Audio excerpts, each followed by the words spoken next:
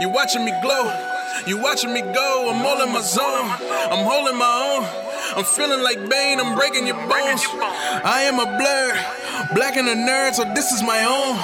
This is my zone, and this is our show. You already know, like my gram blurred, YouTube blurred. Everything I do so blurred. Bet you wish you so blurred. Cosplay blurred, all day blurred. Everything I do so blurred. Bet you wish you so blurred. Bet you wish you so blurred. Talking about what we heard, talking about what we seen, all through the eyes of a blur. Everything that we do urge, flying like a super person. Plus I got super friends, we be teaming up early. Welcome to Blur Vision, your window into the world of all things geek, movies, TV, or news. We talk about it every week. It's your boy Jordan with...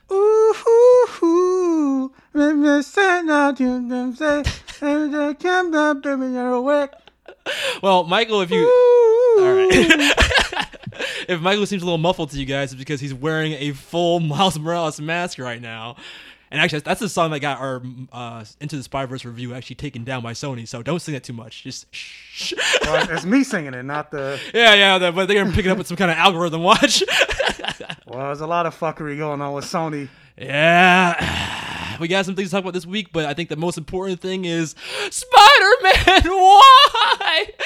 Why, Sony? Why, Disney? And I gave a lot of shit to Sony when the news first broke on my Instagram page. Yes, you did. Lots of shit. Because you were trash. Yeah, I was real upset. My first reaction was like, ooh, that fucking Sony took it back. Ooh, they just want that money. That's all it's about. It's not about the... Took it back. They owned it. No. But they made a deal with Disney, and the creative integrity is compromised when there's so much groundwork that's been laid in the MCU. And for all to be ripped out by what I thought was just Sony's greed, and then more news started coming out, and it was like, oh, it's also that mouse. Not also. It's solely. It's mostly that. It's both. It's all companies. It's all about money, so it's really both of them. But it's, in terms of who had a deal on the table, and who honestly should have just taken it when you look at the big picture of, I didn't take into account all, and we're going to get to this in news, I guess. But, I can't breathe. Yeah, because you're over here wearing a Miles Morales fucking mask. I didn't really take it into account, but all of the information about the merchandising rights they have and how that basically is more than how much the movies make, and Disney just didn't want all. They already get 100% of that, but then on top of that, they also wanted 50% of the movie profits. We will talk about. Shut the fuck up. Hey, look, I just want to throw it out there now. I think that on a completely creative level, they deserve that 50%. Because honestly, the only reason Spider-Man is as big as he is right now, and the only reason why people are talking about him and are excited about the franchise is because of Marvel Disney. But for the sake of having Spider-Man in the MCU, motherfuckers, just take the deal. Just take the 25%, you greedy ass mouse. Deal or no deal. Oh. Weren't we just talking about the fact that Disney wants to own everything? Oh, man. We were just over here trying to speculate after Far From Home what the future of Spider-Man was going to be in the MCU. He was queued up to be the next Tony Stark, and this is what happens, man. Snapped it away. Mr. Stark. I don't feel so good. It was a prediction of the future. No! Yeah, but we'll get into that when we get into news. There's a lot of fallout from that we gotta discuss, and what's gonna mean for the future of the MCU, and what's gonna mean for the future of the Spider-Man franchise. What's gonna mean for the future of the Sonyverse? Oh, fuck that Sonyverse! Because you say that, but Venom made money, so it's like, are they really gonna hurt? I don't care if they're gonna hurt. I'm gonna hurt, Michael. It's not about them. It's not about that mouse. It's not about the Sony or their Super Sonyverse. It's about me and the fans. We're hurting from this. The kids are the ones that suffer in divorce, Michael. Yeah, that's true. Anyway. That's exactly what this is. It really is. Yeah. Mommy, Daddy, why are you fighting? Why are you fighting? We had it all. We had it all, man. Is it my fault? Yeah, it kind of is. That Venom shit. If we didn't fucking all go see Venom just to even see if it was bad, I think Sony would at least taken that deal with 50% because that emboldened them to be like, I feel the opposite. I feel like if Venom flopped, that would embolden them even more to want Spider-Man back. Really? Yeah, because at least they're like, because you could see that Sony already wants to do their own thing, separate from the MCU. And if the one chance that they tried to do something different ended up failing, they probably would have been like, okay, well, this is our only franchise. Give it back. Like, we're doing this with this Marvel deal. It's interesting.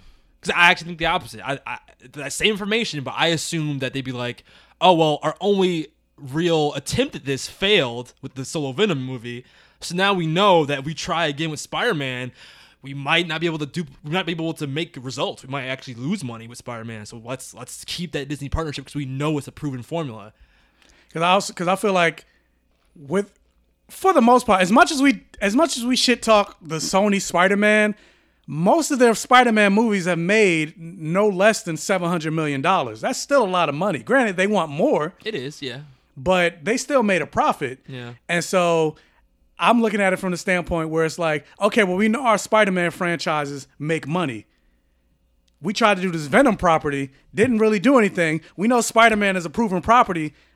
Take it back. And let's get all the profits from it instead of sharing it and co-opting it with Marvel. That's a good point. I guess I'm just the fan but you know Spider-Man belongs with the Avengers. Stan Lee would have wanted it this way. We'll talk about some Stan Lee stuff. I heard about the Stan Lee stuff too. I was like, oh man, I feel real bad about that Sony post I made. I'm not sure what to believe. But yeah, we'll save all that for news. Clearly, we're passionate about the news this episode, but we got some other things to talk about, Michael. Other things that you're passionate about that you kind of made me interested in, which is the new movie that came out, Ready or Not, which I like to call the White Get Out. the Fugees. Yeah, Ready or Not. They took the Fuji song and made it to a movie. Here I come, gonna find you. But yeah, it's a new horror movie. Like I said, I think personally, I feel like it's the White Get Out, where you're trying to escape from a. I don't think so. Yeah, I mean, just in terms, it's not like literally the White Get Out, but in terms of it being completely centralized around a white family and a person that is not part of the family trying to escape from said family in said house. So, very tentatively. There's a lot of movies. Yeah, but I mean, off the heels of Get Out, that's all I'm thinking about when I think of like a home invasion movie. It's not even a home invasion; it's a escape from a crazy family movie. But yeah, if you haven't seen the trailers for that, get ready for our full review, Michael. I don't think I've ever had you made like a bold statement like that, like proclaiming how much you love the movie. So I was really moved by that. I was like, oh my God, you must really like think this is amazing. Not even Crawl, which we both agree Crawl was a perfect vision. No, but you saw Crawl before me. That's true. So I guess that was you trying to get me motivated to go see it. Yeah. Okay. Well, I don't remember the last time you were like, oh my God, I loved it. Like usually you try and keep your cards under the table in terms of if you like something or not. So I was very much like, ooh, you have my curiosity. Now you have my attention. Did I agree with Michael? Yes, you did. Well, hold off for that. Let's see. What else we got to talk about? We got Anime of the Week. I didn't watch Fire Force. You didn't watch Young Justice. I mean, neither of us watched Young Justice. But we do have Demon Slayer and Dr. Stone. Well, I saw a minute of Young Justice. Oh, a whole minute. 2 minutes. You want to talk about those 2 minutes? No. Okay. Well, what about Fire Force and not Fire Force? Dr. Stone and Demon Slayer. I saw. But before we get into all that, we have iTunes review. Not just singular, but we do have a new one. And actually, no, I take it back. It's not a new one. It's actually from our. Oh no, it is new because it's from someone that left an email last week. It's from Ball7. It's a 5-star review. Ball says, "Is there a Ball 6? It's like the Dragon Balls." That's true. We need balls 1 through 6 to also write in, leave an iTunes review, and then we have all 7 balls together. We can make a wish. Yeah. For more listeners and more new reviews. Yeah, word. You said it correctly. Hey, Jordan and Michael. First time in a long time. Oh, first time / long time. My name is Bayo Ade. Remember the African listener from last week? Who I was scared I was going to butcher his name? Oh, I'm sorry. Dayo Ade. He says Bayo here, but I guess it was a typo. I just wanted to say... So wait, was I right? I think I said Ade. I don't remember. Remember you said how do you... I don't remember. I don't remember either. Well, let's see what he says. I'm also Nigerian. Well, American-born Nigerian. And when I heard you pronounce... Wait, what? Oh, I just wanted to say that Jordan did pronounce Dayo Ade's name correctly. Wait. Is this not the same person? My name is Bayo Ade. I just wanted to say that Jordan did pronounce Dayo Ade's name correctly the first time. I'm also Nigerian. Oh, so this is a different This person. is a different person. Just a Wait. very similar name. Yeah. Oh. Well, American-born Nigerian, and when I heard you pronounce his name correctly, I was proud of you. It's pronounced phonetically Dayo-Ade, and both first and last names are shortened for the English tongue to pronounce. Anyway, I love the content y'all provide, and I often feel like I'm a secret host of the show because I agree with most of what y'all say, contrary to the populace. Oh. We got one! By the way, you do have a lot of African listeners. We're just all stereotypically working / studying our butts off to have any time to write reviews as much as we want to, lol. Well, at least you're productive. So that's the plus side. I'm not productive at all. Yeah, me either. So you're doing good. Keep up the great content. Keep the great content coming. Stay nerdy, my blurties, and go beyond plus ultra. You know the rest. Thanks, Ball. Okay, so this is not Dayo-Ade. This is Bayo-Ade. I hope that's pronounced right because I'm just assuming it's pronounced the same way, just with a different letter in the beginning. Wow, you guys should meet. Yeah. You'd have a lot of things to discuss. Like what? Hey, We have almost the same first Yeah. name. I'm Dio, you're Bio. And if we fuse together, we'll make Vegito. All right, Bayo, thank you so much for the email or the iTunes review. And thank you for letting us know that we did pronounce that name right. Very rare. I thought for sure I butchered that name, though, so thank you. Let's see. We have emails. So let's get into emails before we get into topics of the week. Here's the mail, it never fails. It makes me want to wag my tail. When it comes, I want to wail. Okay, so our first email comes from Robin Ekblad. Spider-Man No More. Oh, we're going to get a lot of these, Michael. Get ready. Yeah. Hi again, guys. Love the last episode. You guys went full out. Sure you're not a little gay, Jordan? Hey, I was the first one to be like, well, if I think trans women are attractive, that makes me bi, right? Michael was like, no. Yeah. That technically makes you straight because trans women are women. I was like, oh, okay. So, Technical is. yeah. Whatever. And keep in mind, this is Michael, a gay man, saying this. So, again, I even said it in the last podcast. Ask a woman that. She'll be like, gay.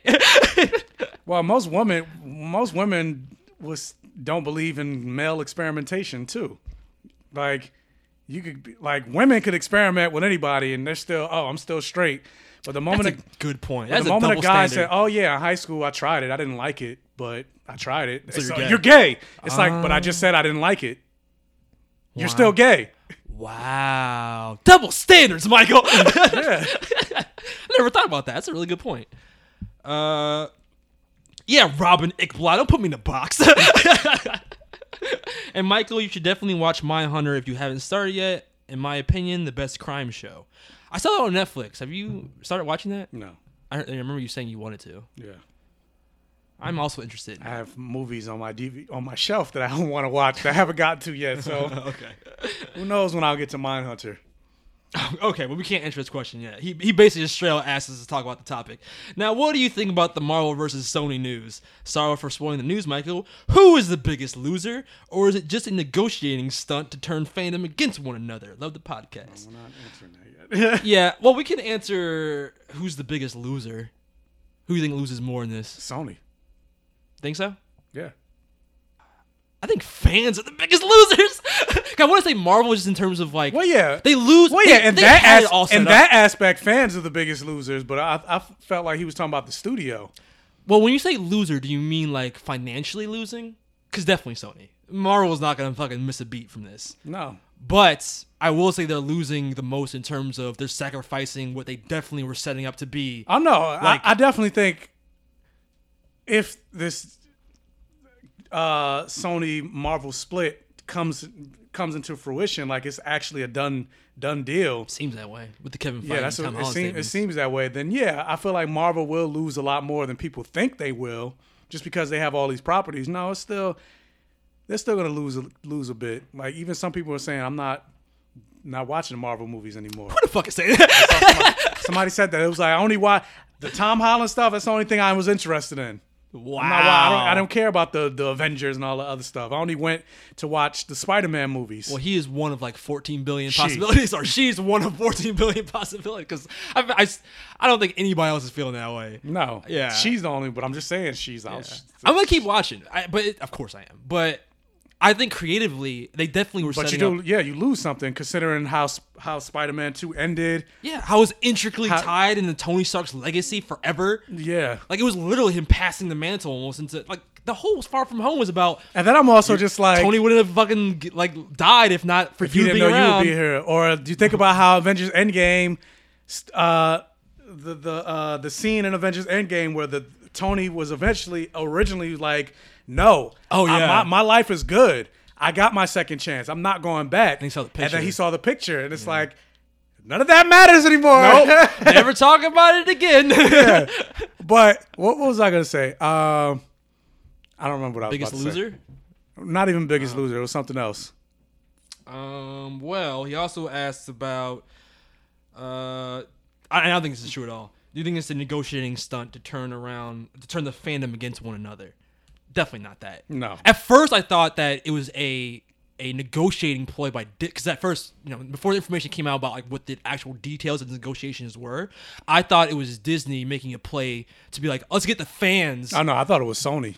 Oh, you think it was Sony trying to get the fans to make a deal, Yeah. or incentivize a deal? Yeah. Because when the news first came out, there was talks that Sony was good and complacent with the deal that's already in place. It's Disney that wanted more. So if you get the fans to rally like, what the fuck? Granted, it ended up backlashing on Sony. But if you get the fans to be like, hey, we want this deal to go through, like, get your shit together, then Disney might be like, And use me. I mean, a lot of the internet did this too, but I say use me as the example of, I don't know what, it's the preconceived note. Like, Disney is amazing at marketing. Because I know, in my heart of hearts, I know Disney is a greedy, fucking maniacal, monopoly-driven company. They're basically becoming a monopoly. They're becoming the Thanos. They are a monopoly. Yeah, they're the Thanos of the cinematic movie landscape. They own Pixar, Lucasfilm, Marvel, ABC, Hulu. But yet, when this announcement broke out, or the news broke out, my first instinct was, fuck you, Sony. Yeah, you know what I mean? So everybody loves the MCU. Yeah. And just even think about when the whole we're not to blame, huh? It's like, you liars. Yeah, even think about the whole Disney and Fox deal. Remember, I brought it. I was like, on paper, like, this sounds like a great deal. Oh, you get X-Men and Fantastic Four back, but there's a lot of stuff that people aren't thinking about. They're only thinking about the X-Men and Fox thing, and it's like, people that lose their jobs and properties that probably won't get greenlit. It's fucked up, man. That mouse got a good PR team because they make you think that they're so innocent, but it's like, wait a second. Yeah. All right, well, thank you, Robin, for the email. Next email comes from... Oh, my God, this is a long-ass email from Rashawn. Rashawn Lock-On, almost 2 years later, appreciation post / clear up. It's been a few months since my last email. I didn't care, but apparently my email was misinterpreted in the Blurverse, probably because all the patchwork was done in the background. But to clear it up, my email was never read on the last podcast. Just happened to skim through. Oh, you just happened to skim through it and flung all the context out the window. I was gonna say a few months. I feel like he hasn't left the email since you raged out. Yeah, maybe that's what he's talking about. The email was a bunch of compliments, Michael, because of joke conversation in the group chat. I'm 99% sure there was no direct jabs at Jordan. I just stopped joke jabs, blah, blah, blah, blah, blah, blah. I got thrown under the bus that I wasn't even standing in front of. Jordan truly raged at the iTunes review about how he was sexist and whatever Regis said. Oh, so he's saying it wasn't me, that was Regis. Let's get it straight. But that's in the past, so whatever. I'm just saying it wasn't me. I ain't getting convicted for a crime I didn't commit. Rashawn, we're all good, bro. If the blurred verse is turned against you because of that time I raged against you for that one time, I am sorry.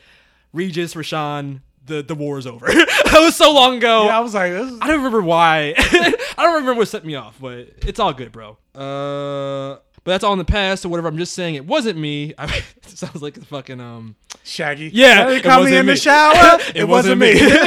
That's in the past. But just because I'm Shigaraki doesn't mean I can be called a villain by association. Anyways, just before my appreciation part, I realized the actual benefit of a third podcast host is just so at least two of you guys could actually converse on a topic in case one of you forgot to watch something and the other person could just nod and act like they experienced it too. Okay. But I just wanted to say it's great to see all the hard work and effort you guys put in, and and to just see how well your chemistry is and has grown. Regardless of how often you're not on the same page in terms of what you watched and end up reviewing, but I think the shabby house you built, Jordan, with all its little quirks, has really felt like home over the community you built, and I want to see it last for years to come. So stay nerdy, my blurties. Go beyond plus ultra. Thanks, Rashawn. And yeah, man, water under the bridge. I never understood what that meant. What, one under the bridge? One under the bridge. I don't know what that means. Yeah. That's where water goes, under the bridge. Okay. Let's see. Our next email comes from Jamal DeMarco. Questions. Hey guys, hope all is well. I had a couple of questions for you. One, who is your favorite couple in comics? X-Men stans will probably kill me, but I love Emma Frost and Cyclops' relationship. I do too. Even though Jean and Scott is more iconic, I had so much fun reading Emma and Scott's affair turn to actual love. Wait, they had an affair? Yeah. Like an affair? Like Jean was still with Scott was still with Jean when they first had mental sex. Oh wow. They had telepathic sex. That's fucked up. So you're rooting for hoes be winning, man. Okay. All right. So who's your favorite couple? Do you agree with that? Scott and Emma is your favorite couple? Well, no, they're not my favorite, but I like them. Hulkling and Wiccan. If you don't say that, I'm gonna fucking drop kick you. You talk about them so much. No, but they're not my favorite. Oh my god. So who's your favorite? Midnighter and Apollo. That's DC. Oh, it's Marvel. Oh yeah. No, it says favorite couple in comics. Favorite couple in comics. It's not. There's no Marvel or DC. It's just whoever. I don't know. I like Batman and Wonder Woman. Batman and Wonder Woman. Yeah. Even though that's not like Yeah, canon. is that comics, though? It's not canon. I thought that was on. But that's what I want. Was that Justice League? It was Justice League. That wasn't in the comics though, was it? No, it was just in this show. Yeah. But I like it. I do prefer that to Catwoman and Batman. Catman? Wait, what? What did I say? What are you watching? I said Sure you're I said not Catwoman and Batman. No, you said Catman and Batman. I definitely said Catwoman and Batman. No, you definitely said Catman and Batman. All right, I meant Catman. Are you sure you're not projecting like your gay thoughts? My gay thoughts. No. Is Catman trans? I prefer Batman and Wonder Woman to Catwoman and Batman. So I just rolled the woman. The Catwoman. Catman's trans. It's really Catwoman, but well, I just feel like Catwoman being a criminal and Batman being all about justice, like that's opposites attract, I guess. But I like the idea of a strong woman like Wonder Woman putting Batman kind of in his place. He's always like, oh, I gotta protect the people that I care about. But Wonder Woman's like, you don't gotta protect me. I can crush you. It'd be so easy. Yeah. Wait, so who was your favorite? Batman and Wonder Woman. That's your favorite. All right. So I guess it's not really a comic though. But yeah, all right. Canonically, I would say Spider-Man and Mary Jane. Even though there's a lot of stuff I don't like what they did, like One More Day. Yeah, it's all. And you're saying comics. That's hard because, like you just said, like a lot of fucked up shit happens in comics to make things weird. I hate questions like that. I know I'm gonna think about something like while I'm driving home. You like Midnight and Apollo? No, I've never even read that comic. Like I know I'm gonna be driving home and be like, oh, I should have said this. Shira and Green Lantern. No, it's Justice League. That's the cartoon. Yeah, against cartoons. Like that's the hard part. Most of the things I have stake in are from cartoons, but you said comics, and you didn't specify superhero comics, and I can't remember their names. So they're not that much of your favorite if you don't know. But in terms of like what resonated with me, it made me go, oh my god, I'm rooting for them so hard, and it didn't work out. Spoilers, but the relationship between the Bruce Lee dude from Battle Royale and the girl that he had a crush on. That is like Romeo and Juliet to the fucking maximum. If you read Battle Royale, the manga, and I don't remember their names, but you know who I'm talking about if I'm referring to the Bruce Lee dude who learns chi even though it's a completely like realistic like world. It's like all of a sudden this fucking dude that knows martial arts, he's like a high school kid, can do chi. And I think I've talked about this before in the podcast. But he's got a girl that's his crush. And fuck, I want to talk about it, but I can't because it's a huge spoiler for the comic. You're never going to read it though, right? No. All right, so if you ever read Battle Royale or want to, just skip past this part right here. Just skip ahead like a minute. But there's a scene where it's like the biggest 180 ever. You know what Battle Royale's about, right? All the kids that get abducted and they go to an island and they got collars on their necks. Hunger Games. Hunger Games, yeah. Suicide Squad, but they have to kill each other or they end up being killed. And there's like a psychopathic kid who's like going around mowing down other kids, and he's like the main villain of the series. And this entire anime is this kid who knows martial arts, and he's like he knows how to use the bow staff. He's basically like Bruce Lee, and up to this point in the anime or the manga, everything's realistic for the most part. They have like guns and stuff, and like he might do some amazing feats, like he'll dodge bullets by running away and shit. But plot armor. But it gets to the point in the comic where him and the main antagonist have a standoff, and the entire comic. This is like toward the end of the comic series. All he's been doing is looking for his crush the entire time, and he finally finds her. And just as he finds her, of course, the psychopathic villain has to show up, and they have a fight. And at the very end of the fight, he pulls like the biggest anime like shonen like holy shit, I can't believe it. He knows chi. Like he has like a flashback to when his master was teaching him how to do karate, and his master was like, "Oh, let me show you his technique." And he's like an air palm strike, and it blows a candle. I think he blows a candle out. I don't remember what he does, but he does something that shows him like that chi exists.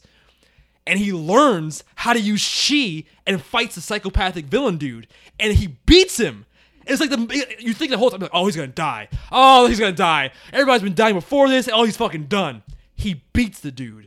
And then he's like, he's mad hurt, and his girl comes over, and she's like, "You did it. Now we can be together." And she dies. Bro, there's a panel, and that's why it sticks in my mind, because like it's more about how he cares about her unconditionally, and it's like this building romance of like, they have all these flashbacks of how they were together before this whole thing happened, and it's just him trying to get to her, because like this Romeo and Juliet thing. It's a scene where she's looking down at him. And it's like, it's from his perspective. And I think I've talked about this before again. But he's just looking down at her. Or she's looking down at him and she's like, "You did it. We can be together now." And he blinks. And the next page is like a big splash panel. Is her brains come flying out the other side of her head. How? It's revealed that even though he thought he took down like the villain guy with like his weird chi air palm strike, he ended up living. Because he had like a bulletproof vest on. So it didn't kill him the way he thought he did. So the guy is still alive, and he's got the Uzi, and he shot the girl in the head, and then he turns the gun on the martial artist guy, and then he dies too. And I was like, no! He fucking did it! It was that anime or comic or manga is the Game of Thrones of anime. Before Attack on Titan became the Game of Thrones of anime. So and that's only one of like a billion twists in that fucking comic. So highly recommend Battle Royale if you've never read the comic before. Anyway, that's my favorite. They never made that to a show? No! Isn't that crazy? Like, of all the things they've turned into like anime, they've made it a movie, but the movie holds no candle to the manga. Because it's a movie. Like they abbreviated it and it wasn't as good, but bro, I don't know what they're waiting for, because that fucking manga is so fucking good. But anyway. All right, next question. There's a long way to go for this email question, but the next question he has is, what is a fandom that due to its popularity, you know a lot about its characters, plot, and lore, but have never actually seen the movie, TV show, etc. that it comes from? For me, it's Harry Potter. What is a fandom that, due to its popularity, you know a lot about its characters, plot, and lore, but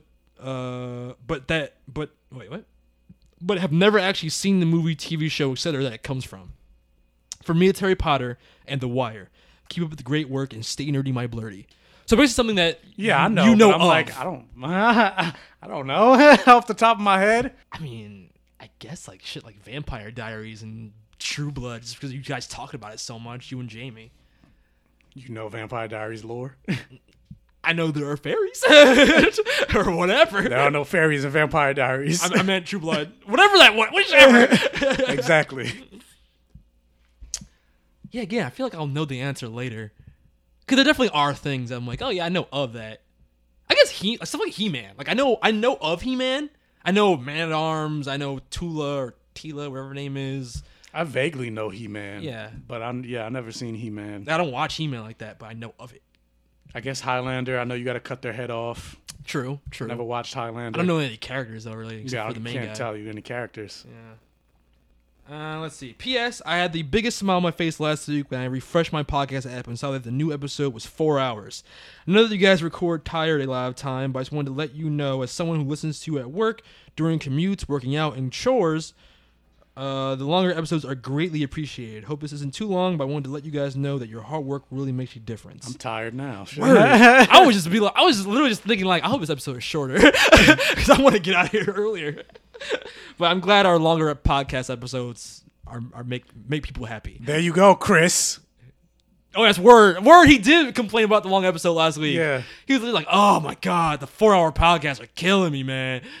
That's a good point. Fuck you, Chris. Yeah, fuck you, Chris. Our fans like our Jordan, long you need to podcasts. regulate that shit. This is your show, man. You can't have Michael go on talking about Godzilla's dick. Really? Come on.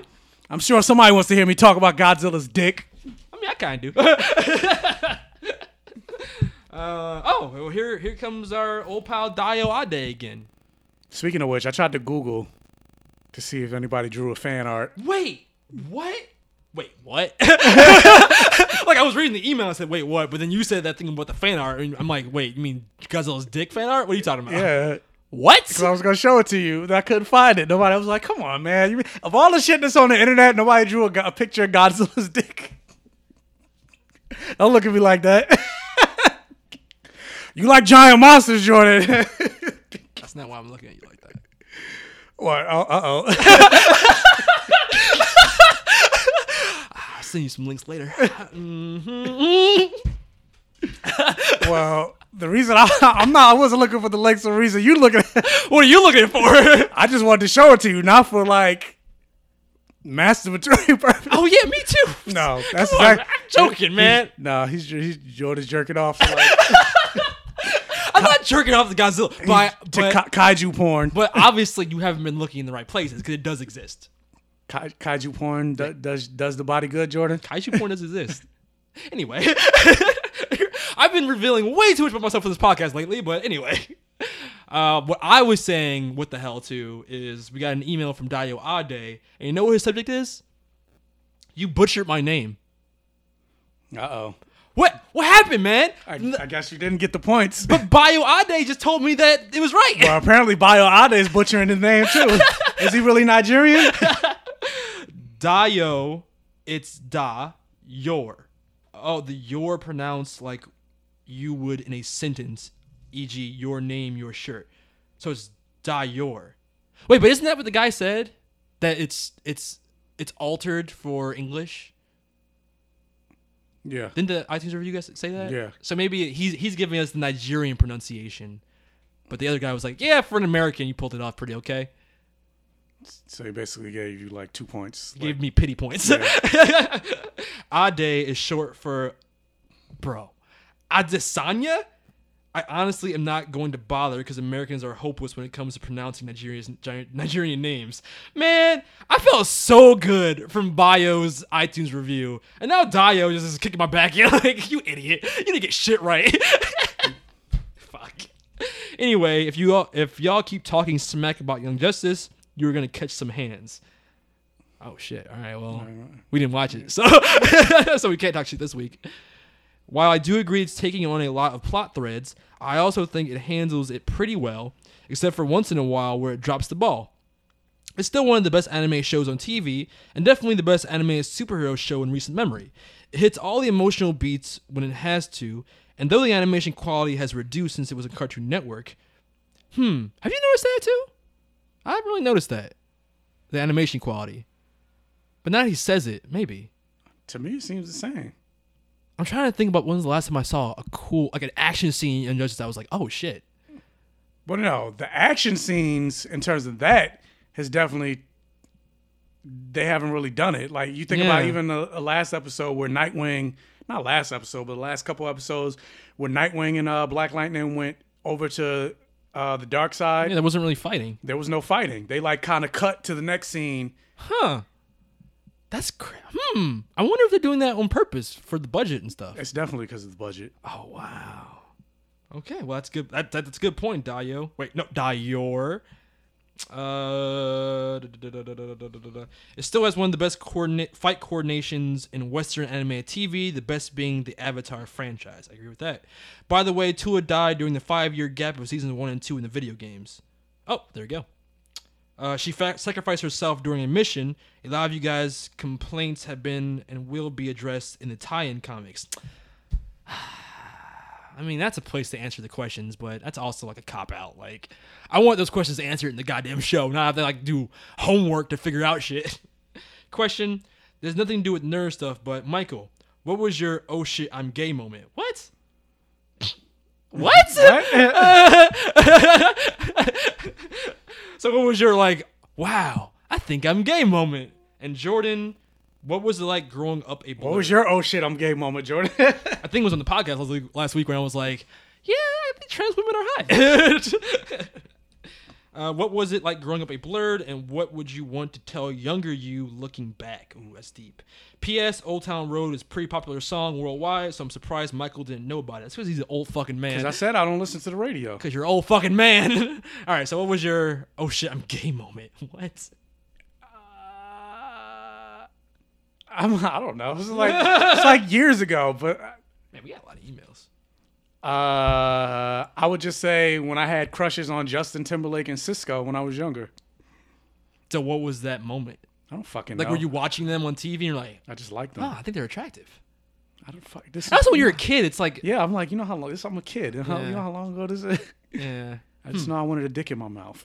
When you were a kid, what the fuck? It's fucking dark. Okay. Anyway, is that dark? I don't know. I guess it's you, so not really, but whatever. And me as a blurred. Yeah, what was your oh shit, I'm gay moment? No, that's not what he asked me. That is what he asked you. When you showed me that trans girl twerking, I was like, okay, I hit that. Fuck, I just lost it. Oh wait, there's another email. Wow, I skipped one. Shit. Okay. I mean, growing up. I mean, I've kind of talked about in passing on the podcast when I say I feel like, and it actually translates now in my relationship with the internet in this podcast. I feel like I always felt like growing up, either I was too black when around my white friends, or I was not black enough around my black friends.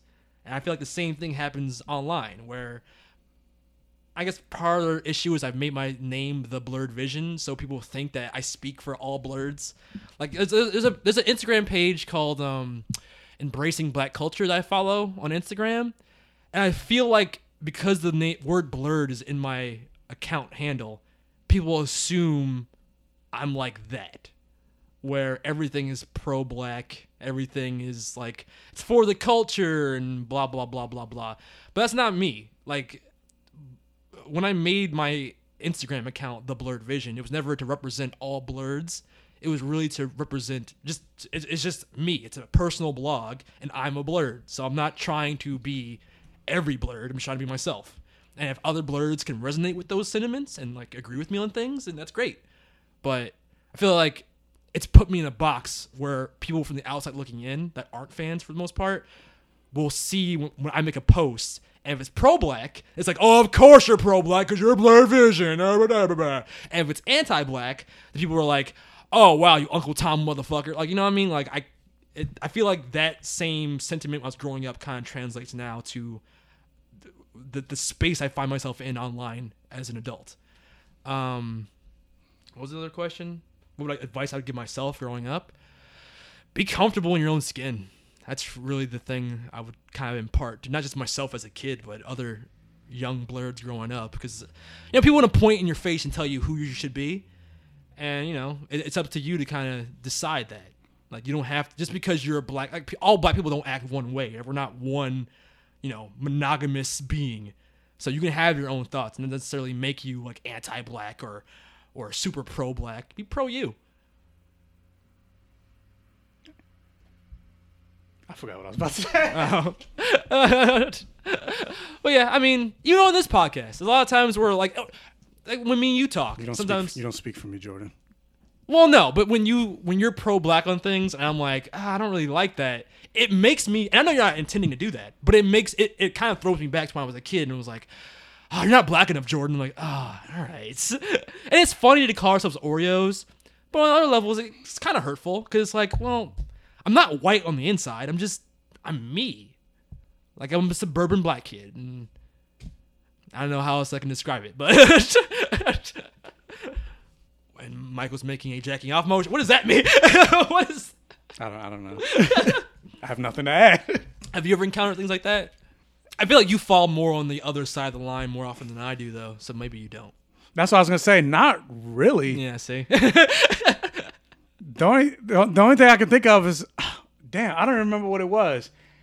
But I mentioned it before, but it was some opinion that I had about something. I can't remember what it was. And I brought it up on the podcast, and people were like, I can't believe you, of all people, would have that opinion or whatever. Yeah. I forgot what it was. Fuck, what was it? I don't remember either. But I did bring it up on the show. It was about something. Yeah. You can't be... It's not even that you're anti-black. You can't have an opinion that goes against the majority black opinion. And if you do, it's like, what are you doing? Like, what? Yeah, and I'm not blurred vision. Yeah. But you do have black in your name. Black gay comic geek. Yeah, but I don't have nearly the following or level of engagement that you do. Yeah, well, it's a blessing and a curse, trust me. But anyway, thanks. That was a good question, though. Dior. Yeah, I'm trying to get it right. Next email comes from Xavier Sutton. Hello, guys. I'm conflicted with this Spider-Man news. At first, I thought Sony were a bunch of idiots, but with more news... Oh, this is me. But with more news and rumors coming out, it's hard to say who is really in the right. But it also got me thinking, if you guys were the head of Sony Pictures and you decided to stop letting Spider-Man appear in the MCU and fans are not happy, what is a good game plan to do... What? What is a good game plan to get fans on your side or for them to get more optimistic about the whole thing? If it was me, I would make an animated Spider-Man movie that feels like Sam Raimi's Spider-Man because nostalgia's worked for Lion King, so why not? I will end this email by asking, can you guys finish watching Cloak and Dagger? Because we're not black enough. I didn't say that, but yeah. There's not a lot of people talking about it, and I really want to hear your thoughts on it. That's all I have to say. Stay nerdy, my blurdy. I agree with Michael. I don't like the song Old Town Road, but I did like the Billy Ray Cyrus verse in the remix. He liked the white guy on the... You like the white guy. On the black song. That's how I felt about the Lion King. I was like, why is it I like the white characters better than the black characters? I don't know how I feel about that. Yes, it hurts. Okay, so... He's saying, what would we do if we were Sony to get people excited?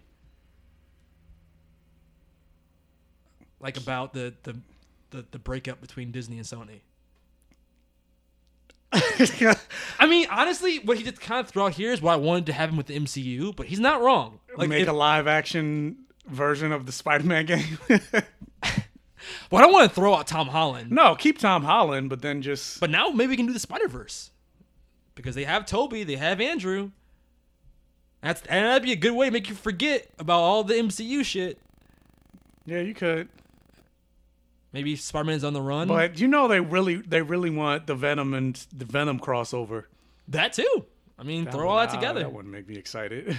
Well, then It wouldn't make me excited, but I'm sure the grand population. But then I'm just like, also be. Considering how Venom, like, there's no, like, I don't even want a Spider-Man and Venom crossover. Like, the way Venom was created was completely devoid of Spider-Man. So it's like, even if you do a crossover, it won't mean as much because the creation of Venom had nothing to do with Spider-Man. Yeah. Anyway. Next email comes from David Nash. Yo, what up, Jordan Michael? I've been a big fan of the podcast. I followed the Blurred Vision IG account for a few years now, but this is my first email. Hopefully it goes through. It did. I give the podcast a perfect vision. You guys make a great team. Me and a friend watched the Power Rangers When Worthy episodes on YouTube, and it's super dope. Oh, thanks, bro. The concept and storyline alone will be amazing for a Netflix show, in my opinion. Also, I wanted to ask if you guys are fans of the Avatar: The Last Airbender series. Of course we are. And if so, have you heard about the new live-action Netflix series they have in the works? Yes, we did, and we talked about it a little bit on the past podcast episode. If I wasn't trash, I remember the episode to send you there, but I don't. So better get digging. Like 20 hours of podcasts. Thanks, and as always, stay nerdy, my blurdy. Thank you, David. And our last email comes from Jep Gillis. Rest in peace, Spidey. Clearly this is what this topic. I mean, this is what the podcast is really about. This episode. Yeah, nobody even cares. Anime, ready and skip. No one gives a fuck about that. Go straight to the news section. Yeah. Hey guys, me again. Want to start by saying thank you. You guys put out a long podcast every week and stay up to date on what's new and good in the worlds of geekdom. I still think you should watch Hunter x Hunter, but with how much great anime content you've been doing, who can complain? My quick thoughts on those anime are Vinland Saga, Dr. Stone, and Demon Slayer are all fucking great. I need to actually catch up on Vinland Saga. I stopped right before I think it was getting good. Sacred Beast was dog shit. Thank you. And Fire Force is keeping me interested. As far as Demon Slayer goes, I think you missed some details about Tanjiro's dad. He was a strong slayer who used fire breathing and has beef with the King of Pop. When did that happen? Is this in the manga? Also, Tanjiro's hair... Maybe we should go back and watch the beginning. I don't remember that. Tanjiro's hair and eyes are cause for celebration in a family that works with fire. So that whole scene in episode 19 was more of a confirmation than a revelation, if that makes sense. It doesn't. No. I don't understand that. Yeah, I don't understand that either. Sounds cool, though. Can't wait to hear your thoughts on the Disney v Sony dick swinging contest that killed Spidey. That's my favorite way to phrase it. The dick swinging contest that killed Spider-Man. Whose dick is bigger? But hey, at least he gets to find Ronald McDonald. I mean Carnage. Fucking head ass. Also Moon Knight. One love, kill you a fan club. Thanks, Jep. But yeah, we'll save the Sony DC news. The Sony Disney news for the news of the week. Bah! So with all that said, let's get into some of the topics. Let's breeze through those. Let's keep it moving. Let's talk about Ready or Not. Are you ready or are you not, Michael? I can't believe that in half an hour, I will be a part of the Ladomus Gaming Dynasty Empire. Dominion. We prefer Dominion. I honestly can't wait to be a part of your family. There's just one more thing. And then you are officially part of the family. So, at midnight, you have to play a game. Why It's just something we do when someone new joins the family. a game? What game? Hide and seek? Are we really gonna play that? Well, the rules are simple. You can hide anywhere. We then try to find you. So there's no way for me to win, right? And stay hidden till dawn. No, thank you. Good luck.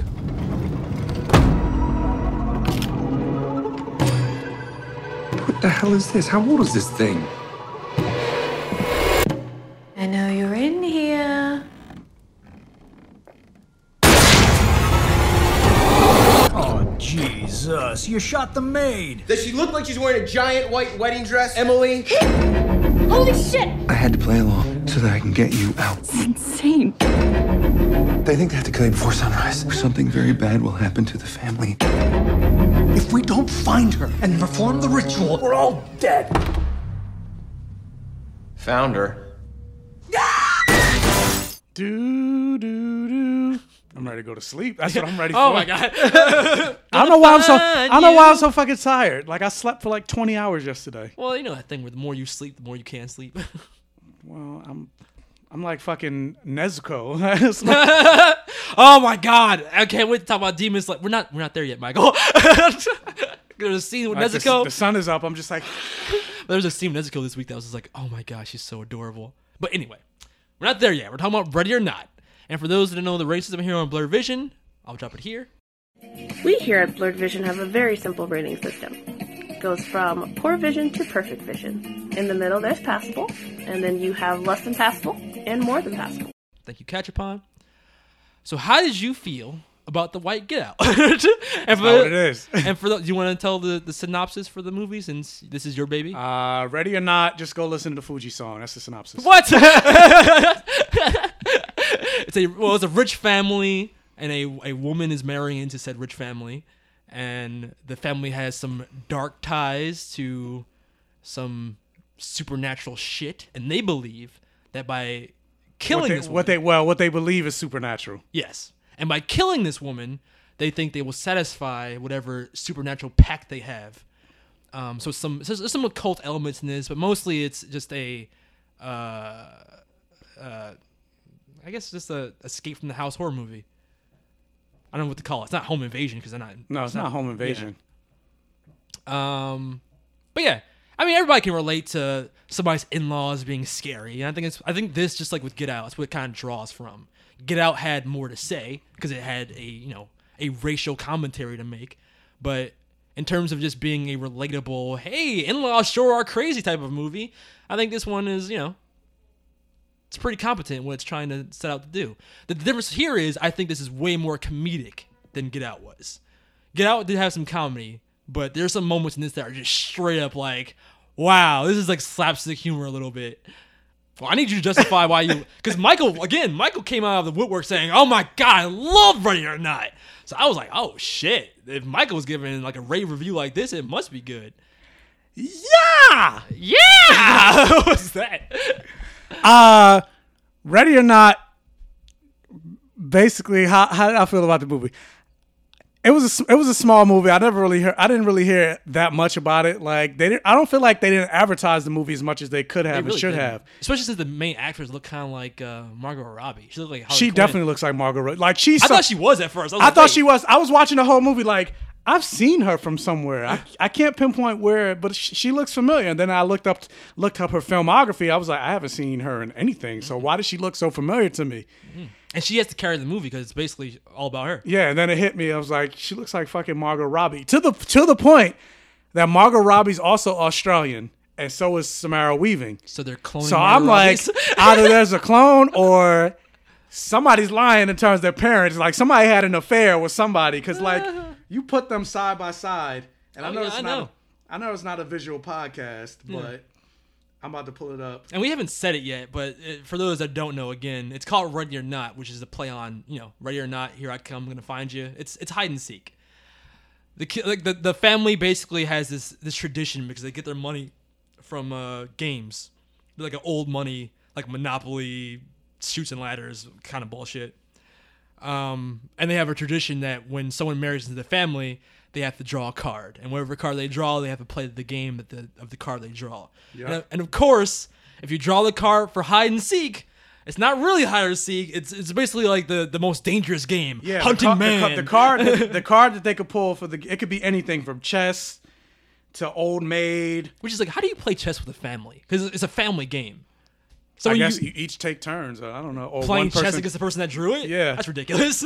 Like, you can't tell me they're not the same fucking person. That is exactly that's different pictures? That's different people. That's different people? Yeah. Bro.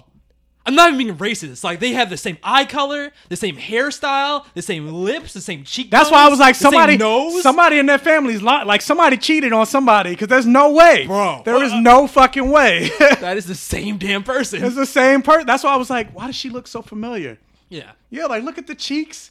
Like, guess which one is which. I can't. I literally can't. Granted, you're the wrong person because you thought this. I'm terrible with faces anyway, but I'm not exaggerating, people. If you're not seeing this right now, but it looks like the same. I'm gonna say Margot Robbie is the one on the right. I'm guessing though. Yes, Margot Robbie's the one on the right. I literally the black. I coin tossed. I was like, I got 50-50 shot here. That's the game we're playing. Who's Margot Robbie? Who's Margot Robbie? If you get it wrong, you're gonna get killed. You die. Yeah. But yeah, so based on the premise of the movie, I think it was the Red Band trailer that sold me on wanting to see this movie because what do I always say? Blood, sex, gore, and magic. Granted, you don't see magic in the trailer, but the gore and it's a horror movie, so there's gonna be some sex. So everything but the magic. Well.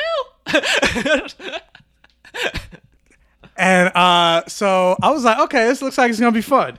So I saw the movie, and exactly what I thought based on the trailer was what I got. And the thing I didn't realize is the movie, like, I thought it was just gonna be like a straight suspense horror movie, and that's what you were gonna get, like the rising of the music and the thrills and people and the fact that she's trying to escape this family, and it's just gonna be all a straight thriller. Yeah. But the thing that surprised me and that also raised my enjoyment for the movies, I didn't realize that it's basically the movie was a black comedy. So the level of humor that was in this movie, I wasn't expecting the movie to be as funny as it was. And it was genuinely funny. And it was definitely funny. Yeah. Like, funny. It's funny because funny. But I think I laughed more in this movie than I did in Good Boys. Really? And that was a comedy. That didn't was a see Good straight Boys. comedy. Oh wow. So that helped with my level of enjoyment for the movie. And going back to Samara Weaving or Margot Robbie, depending on close your eyes. Like, I've never seen her in anything before, and she really sold it. Like, she was great. Like, She really did. and it also goes to the writing of the character as well. Like, every reaction that she had felt genuine. Like, you think of most horror movies. I'd say the same for everybody too. Yeah, everybody, but being that the movie followed her. Yeah. Like, if the lead actor's not good, then, you know, shit's gonna fall on his face. Oh yeah. But, you know, in like most horror movies, you always have this like reaction where it's like, there's no fucking way somebody would do some dumb shit like that. It's like, you didn't really have that with her character. Like, every reaction that she had. I did. Like, well, we'll get to I can't that. talk about because spoilers, but there were moments where I was like, are you fucking serious? No, a black person would not be cut like this. Well, for me, I was like, no, every reaction that she had in every situation, like, in terms of her reactions that she had, like, they felt real to me. Yeah, no, her reactions felt real. It's some of the things that she did that toward the end, I was like, wow, I can't believe it. But horror movie trope, so okay, I guess that makes sense. Again, I'll say it for the for spoilers, though. I'm curious of what that was. But yeah, so they like, even the family, like, I appreciated how the family wasn't so black and white. And how it wasn't just like, oh, ha, we're going to kill you. This is something that we do all the time. It's like, no. And it felt like that in the very beginning. It felt like that in the beginning, yes. I was like, oh, shit. You kind of could see how it was falling into place. Oh, they're about to be like some Eyes Wide Shut. That's not the right movie, but you know what I mean? Like that. It wasn't like The Hills Have Eyes. There you go. Hills Have Eyes. Yeah. It's like, I appreciate that everybody or even Get Out. Yeah. Where when the turn happens, spoilers for Get Out, but when the whole family turns, it's like, oh, they're all crazy as fuck. I mean, the family's all in this. They're all the La Dumases. They're all crazy as fuck. But I mean, crazy like they have it together. Yeah, like they're like a systematic. Like, no, we've done this before. We're gonna kill you. But I like how they all had different reactions to the fact that like real people. Yeah. So I don't know. It's just everything. Like, I enjoyed the movie. That's all I can really say about it. I know why you liked it. Like, I could see when I was watching it, I was like, I could see why Michael liked it so much. To the point that I know you too well. Do you? To the point that I would say now, granted, the year's not over, but this is one of my favorite movies of the year. Oh, here we go. John Wick over here. Better than Endgame. Shut the fuck up. Yep. So I would say this movie gets a perfect vision for me. Okay. An Uatu vision. An Uatu vision. Wow. You bust out the And not Uatu only just vision. that, like, the movie was only an hour and a half. Like, everything was tight. Like, yeah. The script was tight. The acting was tight. The directing was tight. Yeah. So let me tell you why you're wrong. Like a nice, tight butthole that makes you come quick. Fuck. Making it weird. Am I, though? But let me tell you why you're wrong. I'm not. You're wrong. This movie was not a perfect vision. It was. It was not. It was. You're right, it was. I'm not gonna lie. I was gonna try and be like, yeah, was it though? I'm like, what? I'm like, there's no way. No, I also loved it. And then not only that, like, to rewind, going to my thing, talking about this is why one of the main reasons why I was so against the Fox Disney merger, because this movie was done by Fox Searchlight, which is now owned by Disney. Oh, so this movie would never happen. If This it was movie would Disney. never happen if it was just solely Disney. Love, Simon, Fox Searchlight would never happen if it was solely Disney. And then on top of that, Disney said, we're not doing rated R properties. Oh, that's fucked. This is rated R. Yeah. And then talk about why this movie wasn't marketed that well. Now you know why. Oh, shit. That's a damn shame, because this is like the perfect example of why we should be investing in small movies like this. Because, yeah, like you said, it's an hour and a half. It's tight. It balances its horror elements with comedy in the perfect way. Because when you start introducing comedy into a legit horror movie, it's a hard wire act to fucking walk across. Like, it's a hard balancing act. Like, if you inject too much comedy, then you take away from the horror. If you inject, like, just if it's too much horror, the comedy might feel out of place. Mm-hmm. But this did it in a way where, because the way they set up these characters, and like you said, it did feel like real people, when the comedic elements did pop up, they were always done in the perfect. It was never too much, and it was always in the perfect spots where putting yourself in these characters' shoes, you yourself could be like, I would be doing the same. I would say the exact same thing. And it wasn't done in a way that we complain about in the Marvel movies. It was like, no, why did you inject comedy there? Like, Yeah, I hate you ruined the moment. Yeah, you ruined the moment. Yeah, no, I can't even say that. All right, but there were moments where things would happen, and for example, she'd be like, "What the fuck?" and you would laugh because in the same way, I'm literally thinking, "What the fuck?" right now in my seat because if I was in her shoes, I'd be like, "Are you fucking serious?" Yeah. So But I yeah. wasn't done. Oh, you weren't done. One more thing. Oh, you give rating, but then okay, I'm sorry. Yeah, I get my rating, but I have one more thing. All right. And this is the thing that really made it a perfect vision, the ending. Yes, I was gonna. Yes, the ending, because it does a thing where it's setting up this mystery the entire movie, and then it's again you gotta end strong. If you have something that you're building toward the entire movie and that last thing falls flat, it could seriously hurt the movie. Yeah. But luckily, the way it went was pitch perfect, and especially the last moment.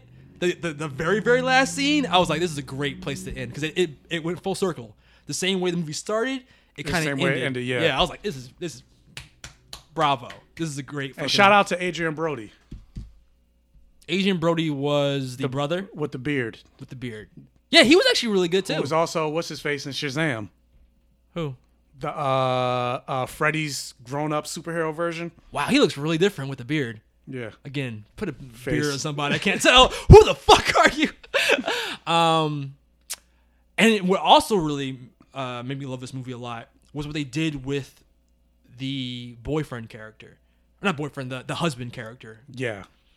Because at first, you do a lot of like... no spoilers, Jordan. I'm not going to spoil, but the Get Out... All right, I'm going to edit that part out. But the... Coming off the heels of Get Out and knowing what that twist was... I was immediately like, oh my God, he's totally gonna fucking fuck her over. But and you can kind of see in the trailers, he's trying to help her. He's trying to get her out. So like that made me so endeared to his character. Like, and I was rooting for them instantly in a way that I haven't really rooted for a couple in a horror movie in a long time. It almost felt like if the twist in Get Out was that she was on his side, like she kind of made it seem like she was. Mm-hmm. I was rooting for them to get out in the same way. So in this instance, I was like, "Oh, this is exactly what I exactly wanted to happen in Get Out. I wanted the person that they're with to help them escape because I want love to prevail, Michael." Yeah. So like that really like made me feel for both of their characters, especially with him, where you could tell he was so against what his family was doing. So I was like, "Oh my God, please let them get out of this together." And very early on, it's established that no one's safe. So I was worried about him. I was worried about her. I didn't know what was going to happen by the end. And then it starts interjecting the comedy, and you're like, oh shit, they're not as like, they don't have it as together as I thought they did. I thought they were going to be like a well-oiled machine of murder. Yeah. But they're killing. Like a well-regulated militia. Yeah. You see in the trailer again, but they're killing their fucking their waiting staff by accident because they don't know how to use the old-timey weapons they're going to use to kill this girl, like a crossbow and shit. It's like, we gotta do it by like our tradition. It's gotta be like tradition. And it's like, fuck tradition. Making it really hard to kill this girl. But yeah, I'm with you though. That aunt was one of my favorite characters. Like, I loved her. Because she was what I assumed the whole family would be. No. Not bootleg Ursula. Oh, not bootleg Ursula. Not Ursula. Not that. Not her. Wait, what aunt? I'm talking about the... Oh, the coke sniffer. But she was... Well, bro, I have family like that. I fucking loved her. Not coke, but I've had family that, like, you know, they get drunk as fuck during, like, you know, family gatherings and stuff like that. So I'm like, that's that fuck up, like, relative. That makes a lot, like, I don't know what I'm doing. Like, a lot of the combat came from those characters. If you don't know, we're talking about the aunt from the trailer. Yeah, that tried to shoot her, and she missed. Yeah. There's a lot of other stuff in the movie that happens. Yeah. She's fucking hilarious. I don't want to spoil anything because I think a lot of what made this movie so memorable are the big surprises that happen in the movie. Yes. Like, you would think based on the trailer they kind of showed you too much. Yeah. And yeah, there's some things that I wish they would have held back, but there's a lot of surprises. Like, I almost wish they didn't show any of the comedy. I went in kind of expecting. Well, some comedic I moments. don't necessarily think they did. That scene where she shoots the maid in the face with the crossbow is in it. In the Yeah, trailer. but they don't necessarily play it as. I don't think they play it as comedy in the trailer. There's even a moment in the trailer where they're like, "Where's she at? We can't find her." And then she walks in the room. And they're like, "There Found she is." her, yeah, there she is. So there was comedy beats in there, but like if I had gone in here thinking it was gonna be if I 100% thought it was like a full horror movie, that would have even been an even bigger like, oh shit, I did not expect this at all. But we can do marketing, whatever. But I agree with you. Perfect vision, and that ending sealed the deal. I want to get into spoilers because a lot of what I think the best parts of this movie to talk about are spoilery. So if you haven't seen Ready or Not, skip ahead in timestamps. What the fuck are you doing? Can't even say that. It's not like it's a huge movie. So what? Go see it. Okay. But let's talk about spoilers. 3, 2, 1. You want to talk about the ending first? That fucking ending. Because the whole movie, blood, sex, gore, and magic. There you go. The whole movie, they're going, we have to kill her because, and they're alluding to it at first, where they don't really tell you why they have to kill her, just that they believe they have to kill her. But then they reveal that's because whoever their ancestor was they're talking about throughout the movie sold his soul to the devil to get them, to make them rich. To make them rich. Yeah. That's how all rich people get their money, Michael. Devil selling their selling their soul to the devil. This movie does talk a lot about rich people doing crazy shit, which is true. Yeah.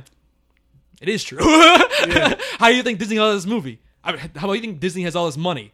The devil. The devil. Walt Disney. Exactly. Yeah, the whole movie's just like, you're all crazy. Like nothing's gonna happen at dawn. Because the deal, all superstition. The deal was made so many centuries ago that it's basically just like a wise tale being passed down from generation to generation. So they don't even know if it's true or not, but they believe because again, that's the story that's been told from generation to generation. And they tease you with things like, oh, do you remember what happened with the Von Pelt family or wherever random rich family is? And they're like, oh, then they all died in a fire? Like, yeah, that's what the media wants you to believe, but really it's because they didn't do this or whatever the fuck.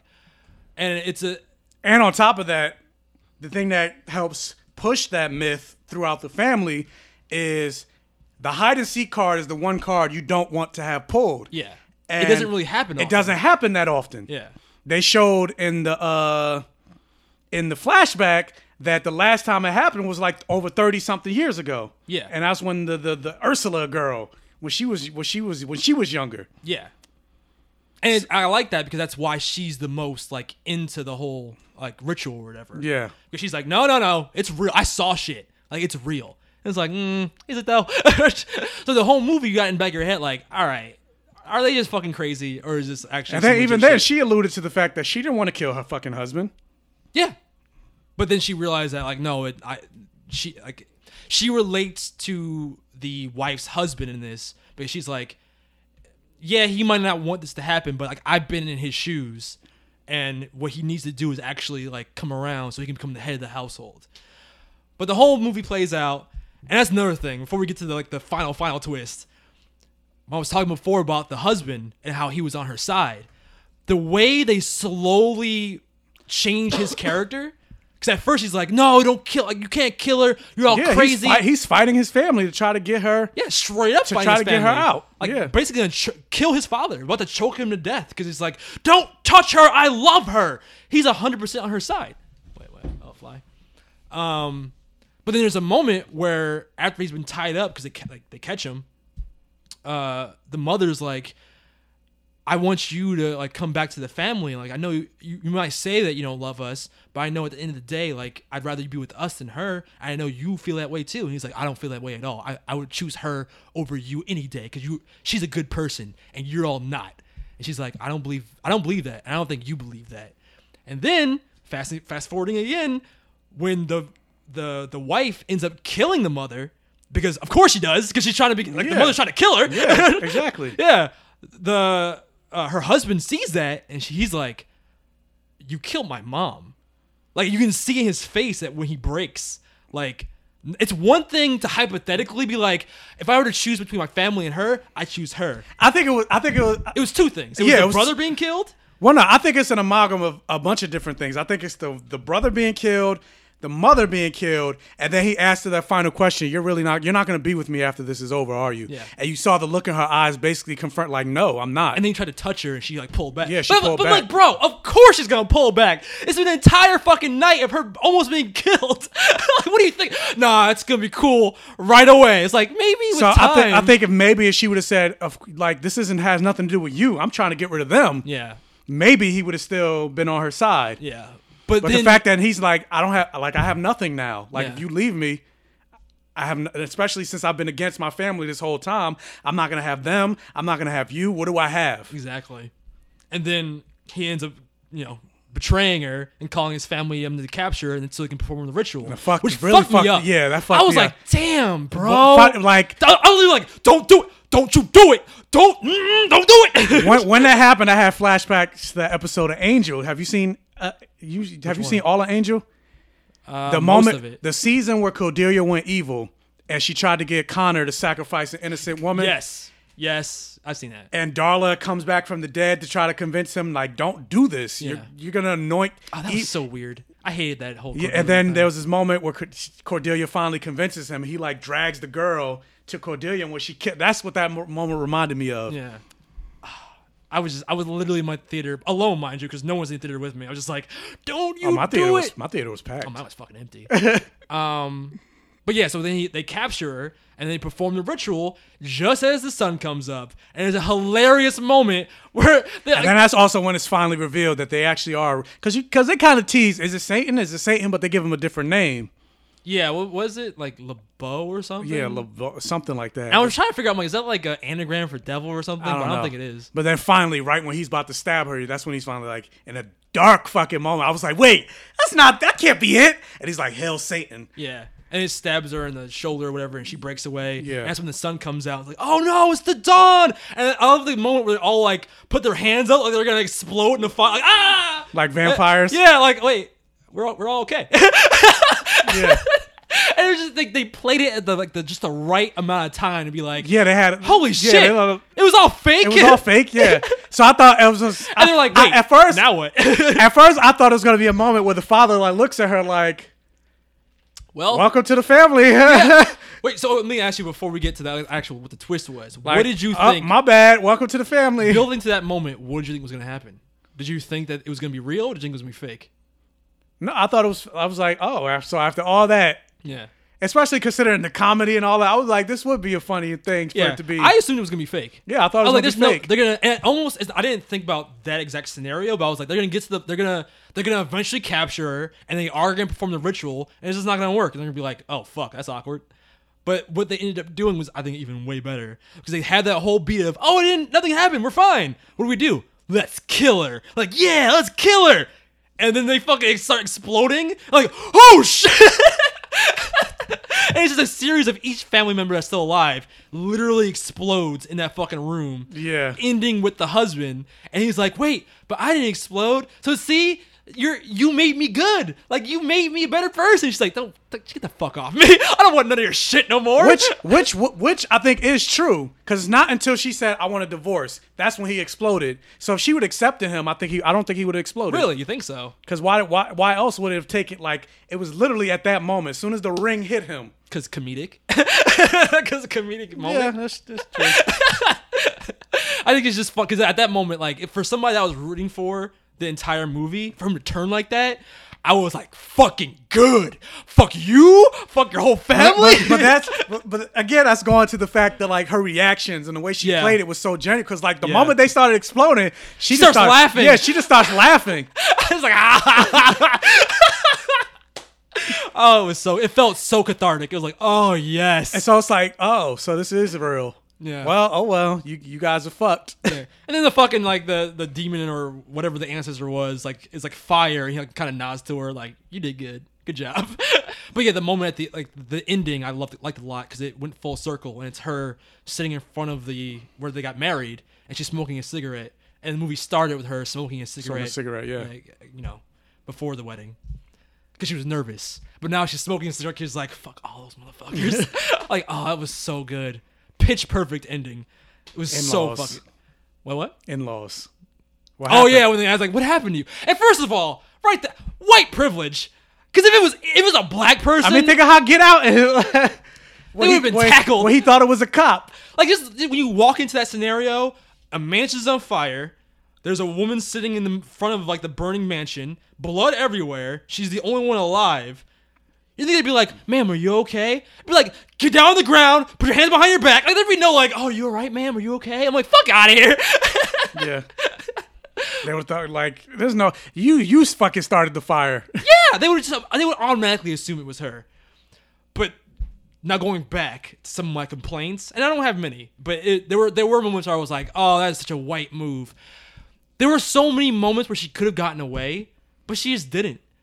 Like when she eventually gets the husband turns off the security system and the doors all open up, it's no more locked down in the mansion, and she actually escapes and she gets through the fence. That's a whole fucking forest. Tell me how the fuck she just didn't keep running. How did that butler catch her? How the fuck did he circle back around and find her again? How? Wait. You know how dark a forest is at night? There's no way. There's no universe where that butler could have somehow tracked her down in that car. He was in a car going up and down roads. She was in the forest. And he still somehow was like, oh, there she is. And that's not even my big moment of like, what the fuck? Because I'm like, if it was just a black person, once she got through that fence, it would have been a fucking marathon to civilization. Like, there would have been no like, oh, let me just hide behind this tree and be like, oh, I'm scared. Fuck that. But moment that I was like, girl, really? When she gets the upper hand on the butler, when she's in the forest, and she kicks him off him, and he's knocked out, she gets in his car and doesn't run him over. Yeah, I was like, run him over. I thought the same thing. I was like, run him over, but she thought he was dead. She choked him. I don't give a fuck. You double tap. You always double tap to make sure a motherfucker is dead in a scenario like this. I mean, whatever. A black person would have done it. If you're panicked. Nope. I won. At that moment, it's like, I won. I have the car, and this is not like a thing that I complained about, but was fucking made me mad, but it was still fucking funny. When she calls for 911 through the car, and they cut the phone, they cut the car off. Yes! I'm like, that's why I'm like, don't fuck OnStar. Don't get fucking OnStar. That's bullshit, though. I'm like, I'm running for my life right now. Please help me. Call 911 and send somebody. Sorry, man, but we have to turn off the whole car. Because I mean, you can't necessarily blame that person. You'd be like, no, this car is reported stolen. Like, but if I'm telling you to send cops to my location, but they did. Yeah, but I'm saying like, if I'm in the same breath, I'm telling you I'm being chased. Like, if you turn this car off, I'm gonna die. They're just like, no, sorry, it's out of my hands. What? You heard the whole story. I'm going to die if you turn the car off. And it's like, I was like, maybe he thinks that the person could be lying about that and they're trying to steal the car. Yeah, but then why would she call in the first place? Like, if she was a thief, why would she call for help in the first place? Tell them to bring cops. And at the same time saying I'm being chased. I feel like context would be, okay, ma'am, the car's reported stolen, but I hear your story. Get to this location, and we'll have somebody come. But all that would have been moot if she just killed the fucking butler. But no, she didn't kill the butler, and somehow the butler is the Terminator and comes to the car. I'm like, what the fuck? How? I mean, if you live in a certain area, you probably know the shortcuts and stuff. Plus, it's a movie. Yeah, I know. I let it go, but I was just like, get the fuck out. That was my biggest, like, get the fuck out of here moment in the whole thing. But what it set up, I really liked, which was her having that conversation with the brother and her trying to plead with him, like, I know you're not like them. I know you're trying to do the right thing. Please help me. And he's like, sorry, I can't do that. Because he kept thinking, I'm weak. Yeah, I kept thinking he was gonna switch. Which he did. He did ultimately, but not until she's like completely captured. Even his wife, I'm like, fuck you. Yeah, he's like, are you gonna kill me too? Really? She's like, you really don't care about. Which I'm curious about what her background is, though. Yeah, because she kept talking about you knew where I came from. Yeah, I was like, did I miss something? Did she say that? No, she never did say exactly what it was. But even despite that, the thing that I also liked is, for the most part, even though they didn't really get that fleshed out in terms of their backstory, you still kind of knew who each character was for the most part. Yeah, and that's the thing I liked. Like, nobody felt like they got the short end of the stick, more or less. No, in terms of the ensemble. Yeah, I liked it all. I love the moments where the father would be freaking out and then the mother had to be like, all right, take a breath, calm down, solutions. Let's find solutions. I'm like, they felt like real people. The fat dude who was like looking up YouTube tutorials to find out how to use a crossbow. Yeah, I thought that was funny. Like, it made a lot of sense. The maid that like was hiding because she was like, I've never worked for this family before tonight, and like, this is fucking crazy. I'm not part of this. Please. And you think she's gonna help the girl, but then she's right here. She's right here. Because she's like, you have nothing to fear. They're after me. Oh, okay. Well, yeah. Or the little kid. Georgie? Fuck Georgie, yeah. Oh my god, that whole sequence. Where's Pennywise? Yeah, I was like, fuck that. This is why Pennywise ate your ass. Like, you think the kid's gonna help her or like doesn't know what's going on, and like, he turns out he's really the one that hurt her the most, because she gets caught off guard and he shoots her in the hand, leaves a big ass hole in her hand, and then and that's the thing. I was like, even despite the comedy, this movie got very intense. That moment, like where that moment, I was like, the whole audience groaned. Oh, dude, I knew it was coming before it had. Like, I was. As soon as they showed the nail, I was like, oh fuck. Yeah, she crawls out the fucking pit or whatever, and of course her hand, the hole goes right over the nail. I'm like, how did you not fall immediately? How did you muscle through that pain? Like, you had to, because if she didn't, she's dead. Yeah, she's not dead, but she's stuck. She would fall back in. Yeah. Oh, Jesus Christ.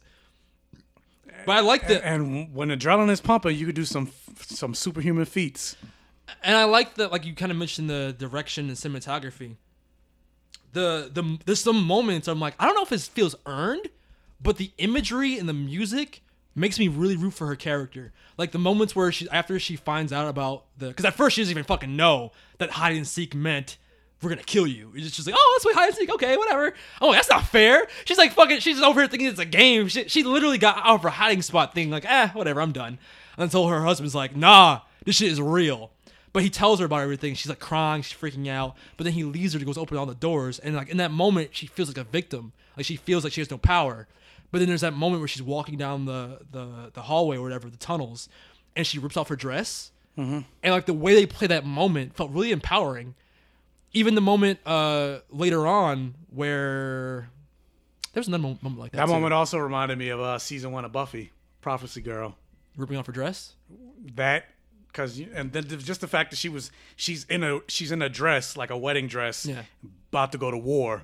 Oh, that was the other That's moment. what happened. Like Buffy was in her prom dress about to fight the master vampire. Oh, well, there you go. It's fucking epic. That's why you like it so much. All this Buffy imagery. Why is a telemarketer calling me right now? I don't know. But then when she looks in the mirror and she's got like that bandolier on and the shotgun in her hand, and she's like, damn.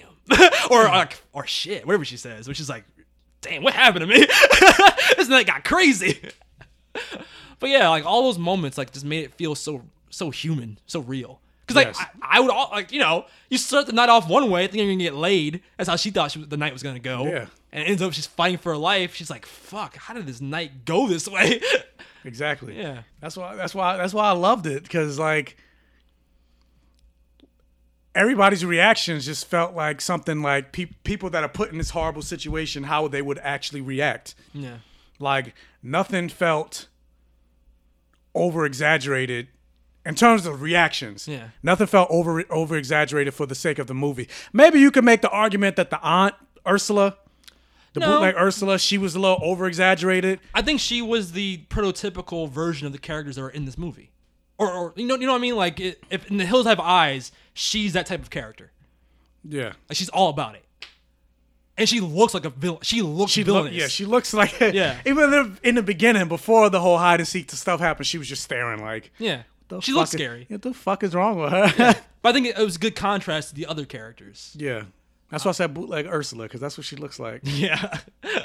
I'm just waiting for her to start singing. I admit that in the past I've been a nasty. There was another moment that I wanted to talk about. I don't remember. Oh.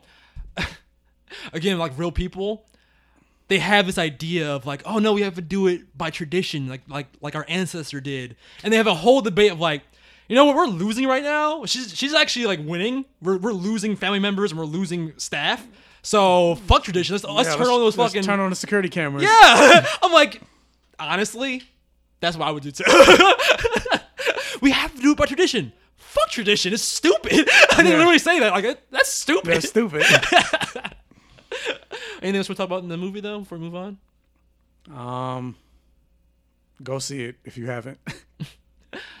Agreed. So let's jump into this week's episode of Demon Slayer, episode 21. I don't remember what the episode title was. I don't have it listed. Perfect Bond or something like that. What? That's not it. I think it was like that's against the rules, against core rules, something like that. Because the whole idea is this is the episode where the other Demon Slayers, Demon Slayer.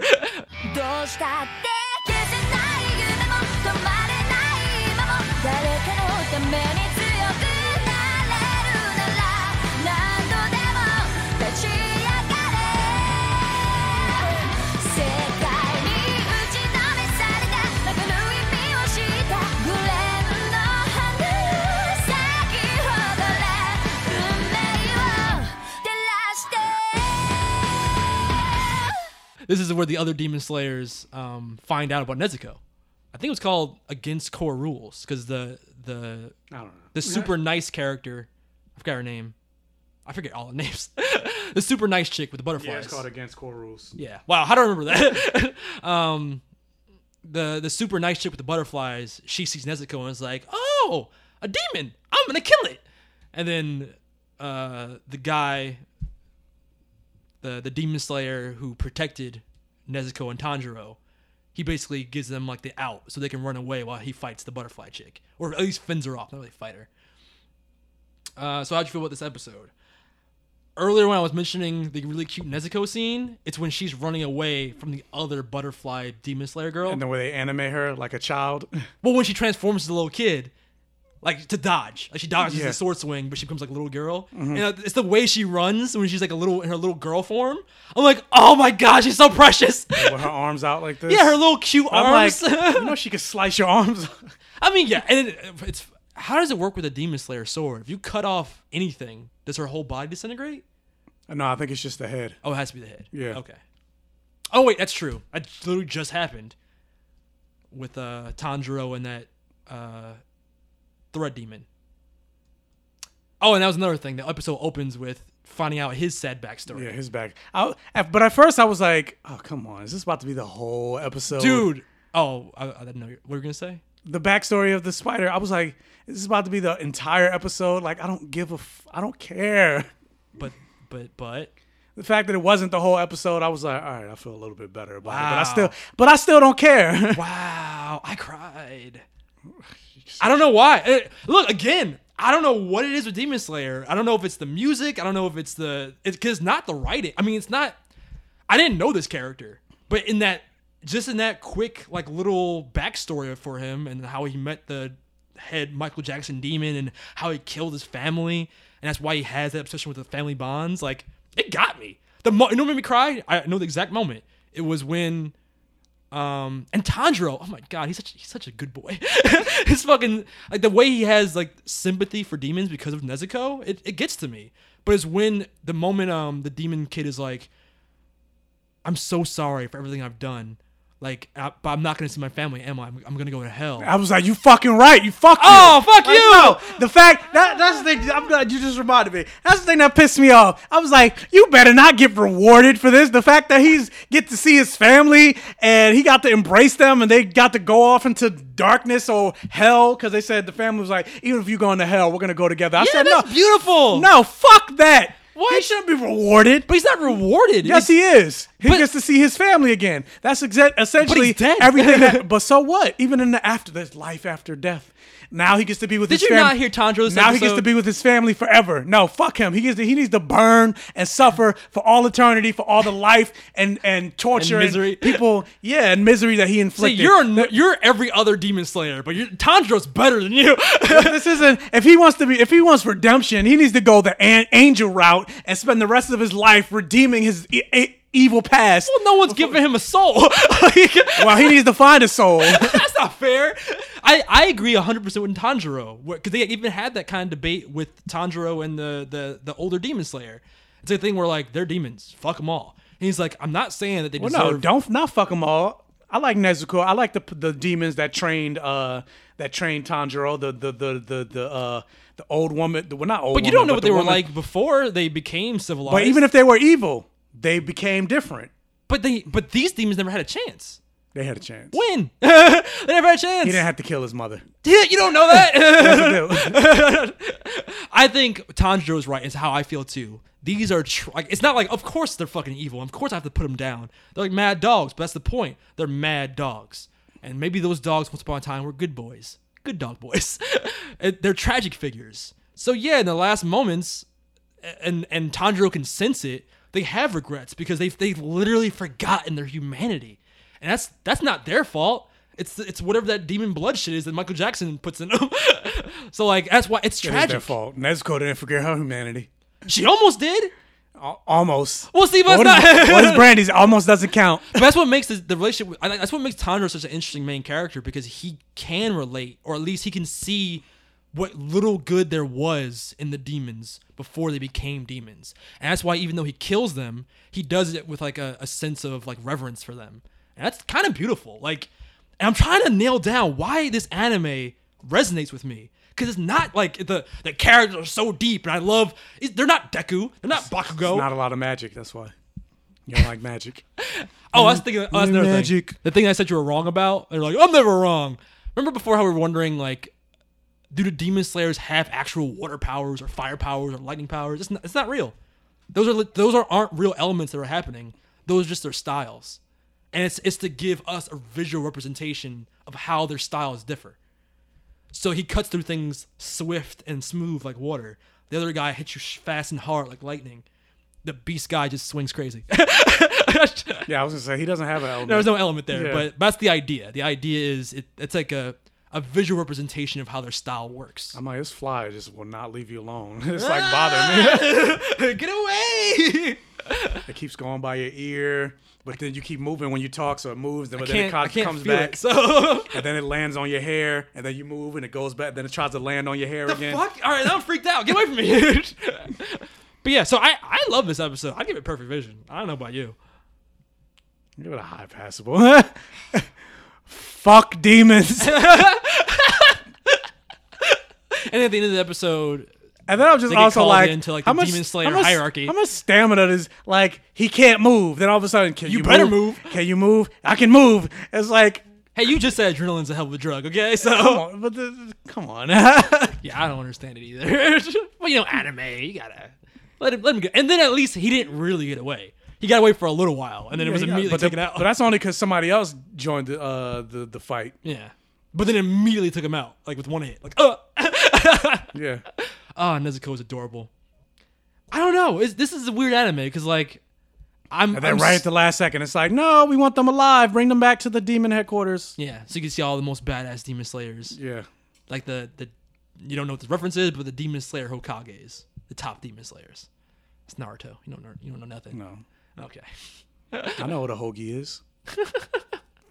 But yeah, I don't know, man. It's something beautiful about the way they can make you empathize for these objectively evil monsters in their final moments.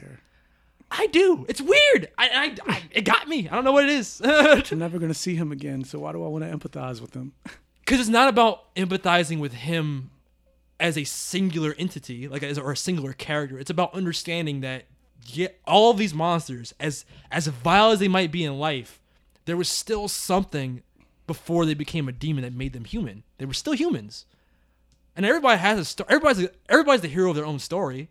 So they kind of, I feel like they bring a level of realism to it in that way, where it's like, no, like, yeah, he might be evil now, but there was a time where this was a little kid. And the reason why he's so crazy about family is because he felt like his family betrayed him. But he honestly, his demon mind is so fucked up, he forgot that they actually did care about him, even in their final moments. But he didn't see it that way because he was so demonized. So fuck Michael Jackson is the real answer here. But he didn't look. No, he didn't. He didn't look Michael Jackson. Yeah, like Michael Jackson in this episode. No, in the past. So I think he became Michael Jackson over time. Yeah. Anything else we'll talk about this episode? I feel like that's most of it. Yeah. No. I think the banter between the butterfly girl and the older demon slayer guy. They never really said. I guess they'll get into it. But what made him want to save Nezuko and Tanjiro? Well, he let him go the first time too. I think because he's like, oh shit, you're still with this demon? That must mean you care about her. I don't know if there's a deeper meaning than That's that. what I'm saying, but why though? Yeah. That's true, because she was like, why don't you just tell me, like, what's the reason? And he just wouldn't say anything. I like that moment where she was like... maybe he has a demon sibling. Or maybe he had a demon or sibling. had to kill them. That would make sense. But I was going to say, when she's like... This is why no one likes you. Yeah, this is why no one likes you. He's like, what? Oh, you didn't know that. Sorry. And they just kept going back. If people like me. No, they don't. No, they don't. All right, so let's move on. Talking about people liking people. Dr. Stone, Senku, he's got a lot of new friends in that new village that he's in. Yeah. Let's talk about Dr. Stone. 早急の果て踏破してみせる限界はない星の隅々までおはよう世界雲には不可能の闇を払って神話を日常に変えていくオルセイ一歩ずつ道を深くしょうらこの歩みで世界を広げよう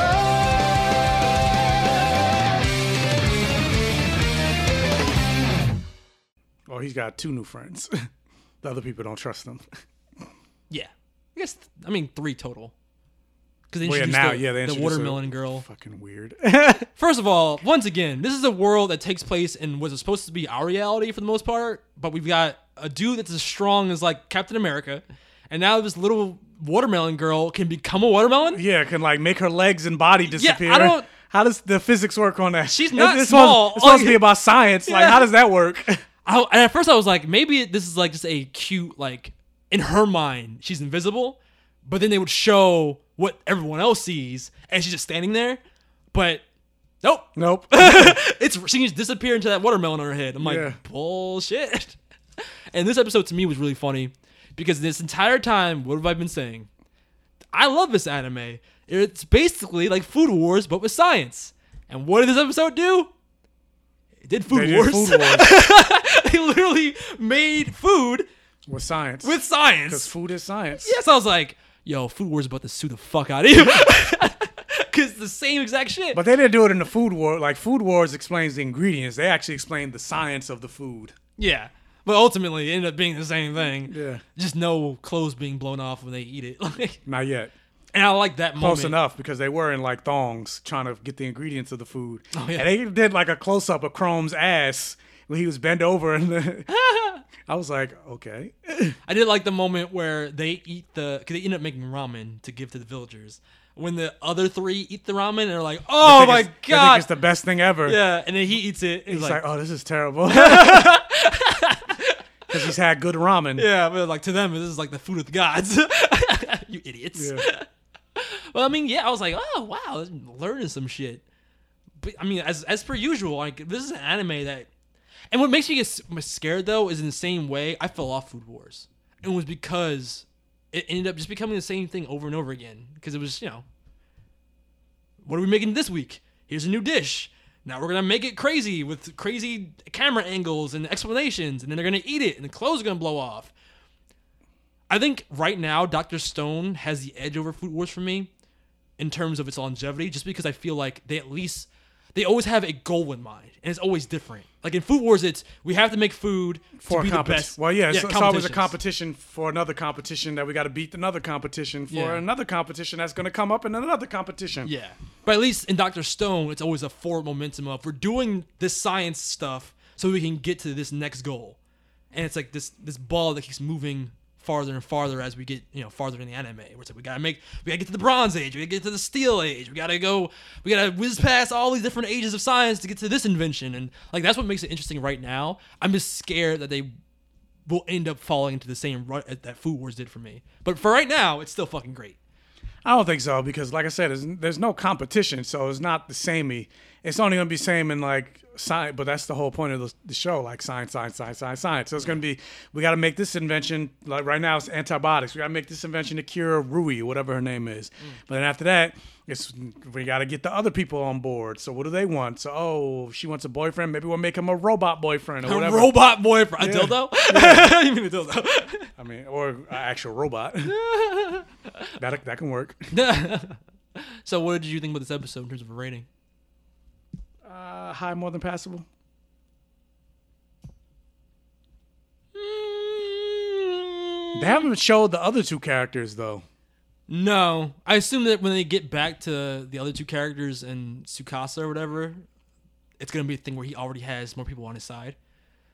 Because while we're focusing on Senku in this village, I'm sure he's gonna build up his own village or like whatever he's gonna do. So and then we're gonna get to like a science war or some shit. But yeah, I guess high, more than passable. I don't know what's keeping it from perfect though. I could honestly just give it the perfect, but for the sake of not giving everything a perfect, I mean, is that fair? I like the episode. Yeah, I like the episode, but it wasn't. I wasn't like, oh. Yeah. Okay. Yeah, high, more than passable. Anything else we talk about in the episode? You want to keep moving on? Because now we can get into news. News of the week with Michael. She's the Black Iron Man, but she's not Tony Stark. They just don't want their characters, quote unquote. I could call you a nigga, Jordan. You better not. If he says that, you got to use his ass on Instagram. I don't want hand me down. I don't want any gay things. It's all straight and white. What's going down? Michael news. Michael segment news. Everybody's waiting for the segment. Everybody skipped. Fuck the rest of the episode. Yeah. Topics. Fuck that. Spider-Man. Sony. Dude, Disney. Come on. Well, before that, we have to talk about trailers. But yeah, D23 was this weekend. So with that, not as many as I thought they would, but there's some trailers this weekend. Okay. Mandalorian. Let's go. Bounty hunting is a complicated profession.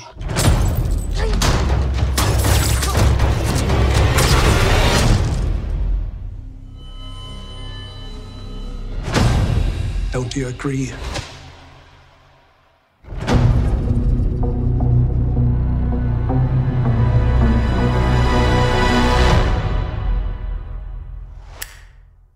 Jordan, what did you think of The Mandalorian? No one heard that.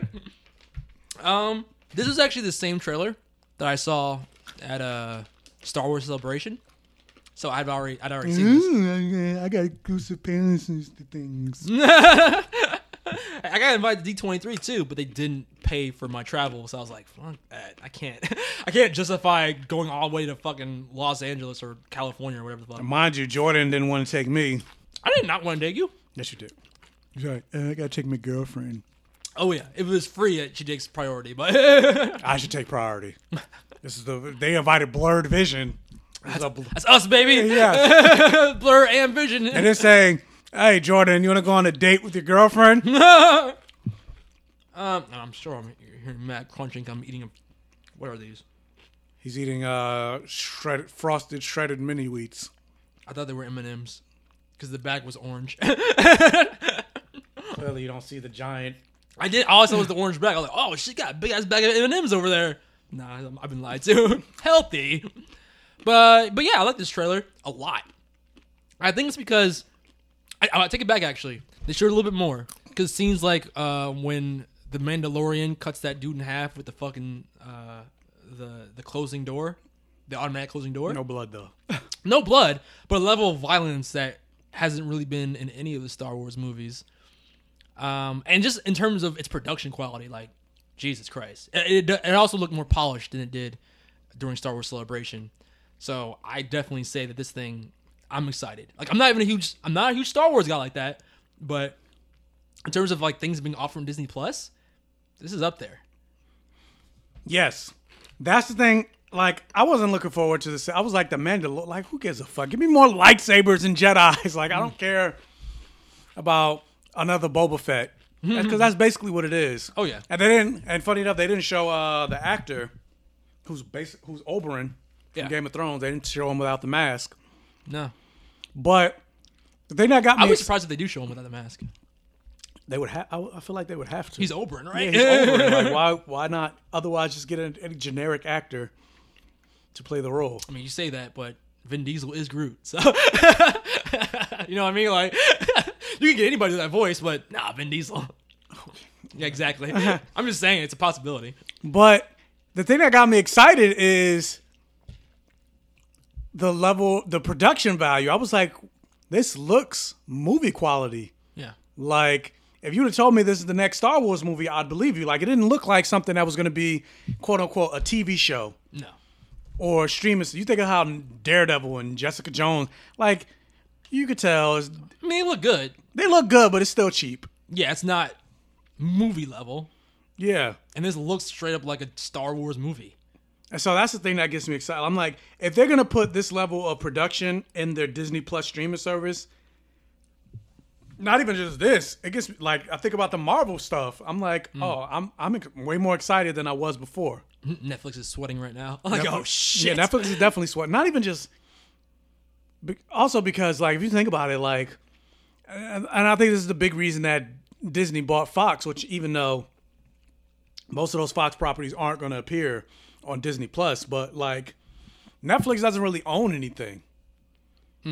So that's one of the biggest, that's the biggest reason people get Netflix is because like say The Flash, Black Lightning, The Wire, all these shows, movies, Spider-Man Into the Spider-Verse, all these shows go to Netflix and you get the account to watch all these properties in one location. But if like Sony's pulling their stuff, Disney, if everybody's pulling their stuff, it's like, well, then why am I watching Netflix? Yeah, it end up just being all Netflix originals. Yeah, and then a lot of those don't even get promoted. Oh, that's crazy. Like that. And then technically the Netflix originals aren't really owned by Netflix. It's just people that want to work with Netflix. Like, do you think, Umbrella Academy is a quote unquote Netflix original, but it's not owned by Netflix. It's whoever the comic book, I think it's, what is it, Dark Horse? Or is it Image? I don't remember. But it's like if they decide to pull their property and make their own streaming service, like there goes Umbrella Academy. What's Netflix going to do? Yeah. Do you think in The Mandalorian they're going to introduce Boba Fett? Well, it takes place now. No, I thought it takes place between episodes 6 and 7. So Return of the Jedi and Force Awakens. I say now, but I used air quotes. Wait, what does that mean then? Like during the start, doesn't it take place during like the now of Star Wars? No, I thought it took place. So when Boba Fett would be like old. No, it takes place between Return of the Jedi and The Force Awakens. Oh, I don't know. Yeah, and canonically, well, I actually don't know if that's even true anymore. But originally, he didn't actually die in the Sarlacc pit. He apparently got out, which is bullshit. But it's in the I don't know if it was comics or like a book or something, but he ended up living. Just like Darth Maul ended up living, being sliced in half. Exactly. Yeah, exactly like that. Like that motherfucker's dead. If you fall in a pit in the Star Wars universe, no matter how, oh shit, Emperor. Yeah. If you fall in a pit in the Star Wars universe, you are fine. You're fine. Doesn't matter how many limbs you lose or how far the fall is or what you fall into, because that was a monster in that pit. You're fine. I mean, Luke fell in a pit. That's true. Yeah. There's a monster in that pit too. But yeah, Mandalorian. Saw another trailer that dropped. Well, not really a trailer, but kind of like a first look trailer. Star Wars: Rise of the Skywalker.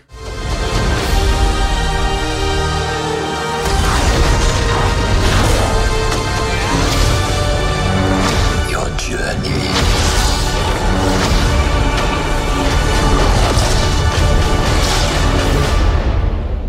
Nears its end.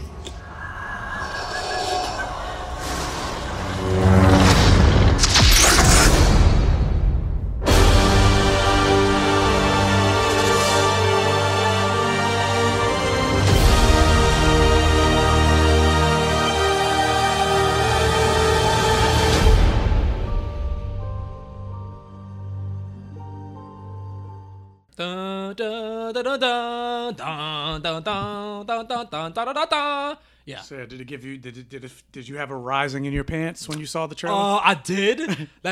We all know what scene I'm talking about. That fucking race scene, but you got the fucking 2 lightsabers in her hand. That Those lightsabers, those lightsabers did look badass. That shit is dope. Yeah. It's really just a folding Darth Maul saber. Basically, it's like there's some kind of like lightsaber committee at Star Wars, like or Lucas Ranch or Disney, I guess now. They sit around going, "What's a cool way to introduce this lightsaber. A new lightsaber, yeah. Yeah, because with Darth Maul, remember when he did like when he first used it, it was like one end came out like, oh shit, and the second end came out like, oh, double-sided. Or with Kylo Ren in The Force Awakens. There were people that talk shit of like, it doesn't make any sense for his lightsaber to look like that. This is stupid. What, double-sided? Huh?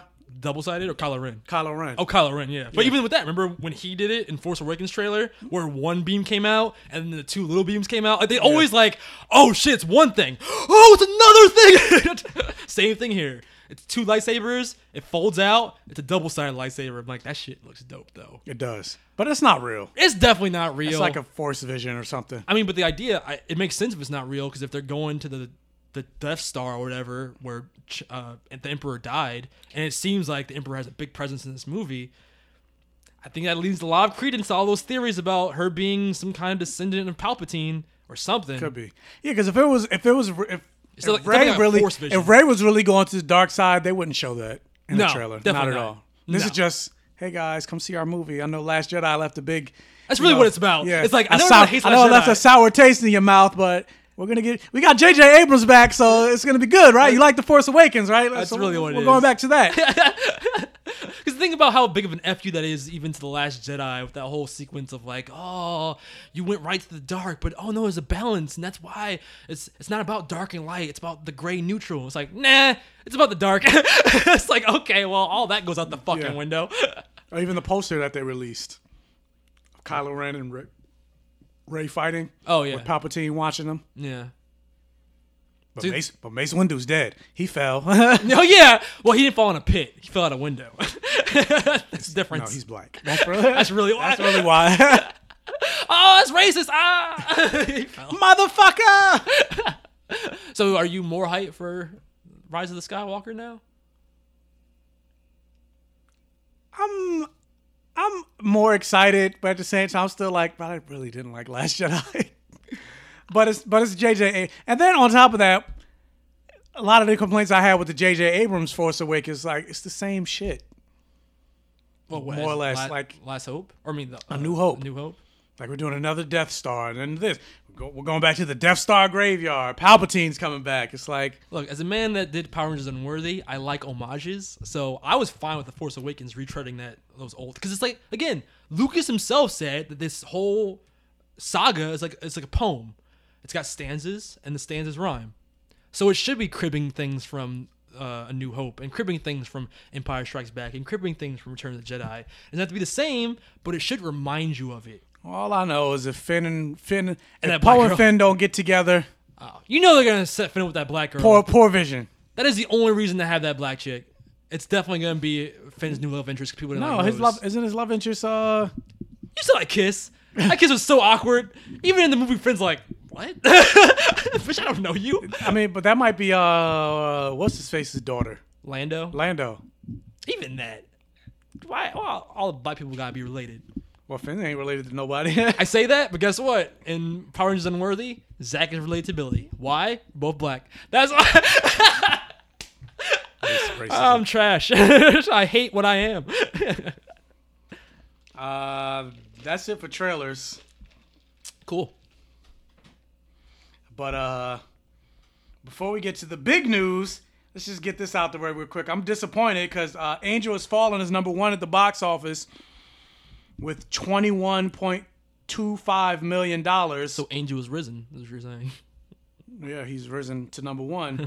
Good Boys is number 2, 11.7.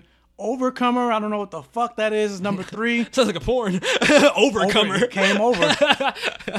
You came too much. Bring it back. That sounds like when I come. Oh my God. Yeah, I shoot all the time. Gross. Are you a shooter or are you a guzzler? Or not a guzzler, but it's like like Ivan Ooze. It depends. Ivan Ooze, like.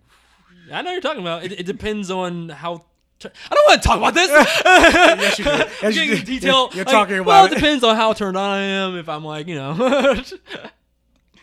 But Lion King. So you're saying you're not an overcomer. You're just a comer. It's about 50-50. But Lion King is number 4. It's still in the top 5. Lion King is number 4 with 8.1. Gross. Fast and Furious, Hobbs and Shaw is number 5. And Ready or Not Here I come. It's number 6 with 7.5 million for the weekend, but it opened on Tuesday this week because they didn't want to compete with Angel Has Fallen. That's smart. So for the total right now, it's $10.5 million. I'm not sure what the budget is. I don't know if that could probably still be a good thing, but at the same time, I'm like, considering how good that movie was, I'm like, I want it to be higher. It really should be. This reminds me, at least Crawl did better. It didn't even do as good as Crawl. No. But like I said, it still could be good depending on the budget.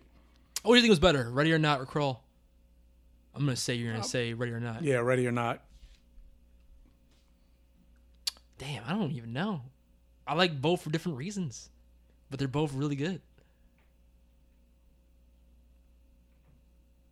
I think as like a fun movie to watch, I think I would sooner rewatch Ready or Not, so maybe that's what wins. Yeah, I would definitely rewatch Ready or Not more before I watch Crawl. Yeah, I feel like Crawl's like a one and done. Yes. Yeah. It's a good one and done. No, it's really good. It's just, once you know what happens, a lot of that middle section is like, being isolated and stuff. You don't want to rewatch that. It was a good one night stand, but it's not enough for me to want to nut again. Overcome. Oh my God. Overcomer. But yeah, so now on to the news that everybody wants to talk. Because even people, I can't wait till you guys talk about the Spider-Man news on Blurred Vision. You're talking about Crawl? What the fuck? Get to fucking Sony. Let's go.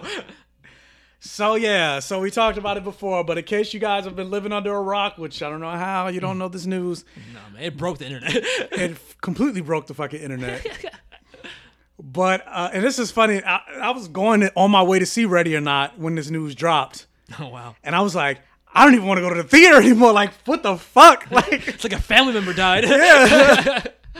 Like, fuck this. I'm like, no, we need to record a podcast like now. Like, I don't like, we gotta wait. I'm like, it's only Tuesday. We gotta wait till Monday to talk about this shit. Word. Well, I was literally hoping that by the time we talked about it, it would have been resolved. No. No. Sadly, well, I guess technically, as it stands now, it has been resolved. Reality is often disappointing. Not in the way we want. Yeah. Reality is not the way that we want.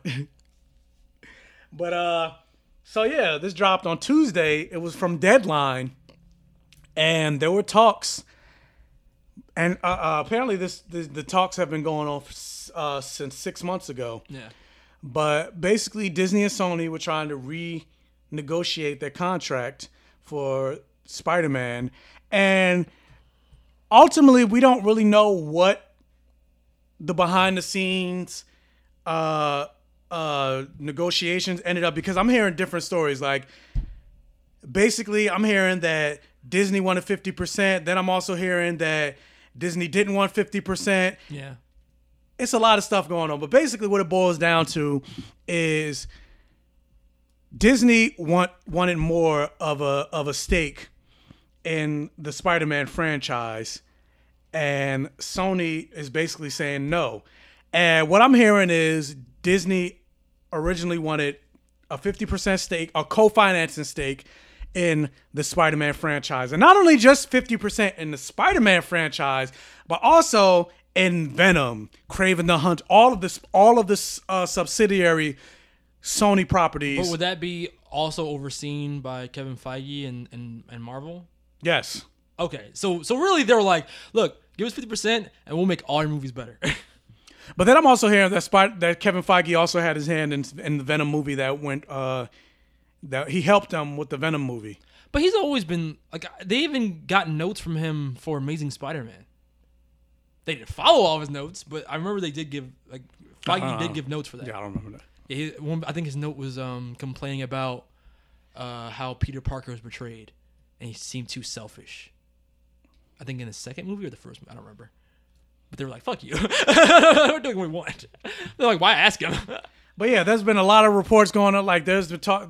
You hear one version where Disney wanted 50%, but then Sony didn't come with a counter offer. But then there's another thing that says Sony was perfectly fine with the deal as it stood now. But then I'm also reading that Sony was willing to concede 25% of the co-financing and profits. Yeah, I heard 30, then 25. But Disney saying no to even that. Just take the 25, bro. And so it's like basically what is boiling down to. You got all the money, Disney. You got it all, baby. Why you gotta give more than 25, man? You good. And you get the merchandising. And part of that is like the reason that Disney wants more is because they're like, look, you need us more than we need you. Look at what happened with Dark Phoenix. Look at what happened with Apocalypse. But that wasn't Sony. That was Fox. Well, no, I'm saying. But just because other superhero properties not connected to the MCU that are supposed to be in the MCU. Oh, okay. Like they're like people are like fans at this point. They don't want separate universes. They want our shared universe. It's like, oh yeah, what about Venom then, bitch? Like, again, if Venom did bad, that argument would work. But I think a large part of the reason that Venom did what it did is remember all those rumors that dropped that Tom Holland's gonna appear not as Spider-Man, but he's gonna be in the movie as Peter Parker. Ew. And so, and actually, it turns out that those rumors weren't actually rumors. They were true. Tom Holland did actually film a scene. Really? In Venom, but Kevin Feige saw it and was like, no. No, take him out. Do you know what the scene was? I don't know what the scene was. Oh, man. I'm sure it was terrible. Then Kevin Feige was like, no. But that came from the late John Schnepp, who was on set. And then they talked about it on Collider. It was like, no, we can now actually say, because they couldn't talk about it before, but we can actually say that John Schnepp was on set, and they actually did film a scene with Tom Holland as Peter Parker, and Marvel Studios was like, no, we know. No, boy, no. This is terrible. No. And so, also with the news, they're basically saying that. And again, everything is coming out differently. Like Sony's blaming Disney, Disney's blaming Sony. But part of so again, we don't know what the final story is, but part of what's coming out as well is because now Disney owns Fox and they have the Fantastic Four properties and the X-Men properties that Kevin Feige also has to deal with. Disney co-chair Alan Bergman is like, we don't need the Spider-Man franchise anymore. Have Kevin Feige focus on these other things. So he purposely self-sabotaged the Sony deal because he doesn't want to deal with Sony anymore. What? Yep. The source claimed that Disney co-chairman Alan Bergman had been insisting on ending talks with Sony for some time and was the one who was representing the studio during renegotiation talks with the uncertain motives. I don't understand. Like, what? Why Disney? So it's really Disney's fault. Ultimately, like, the ball was in Disney's court, and all they had to do was like, yeah, we'll take 25.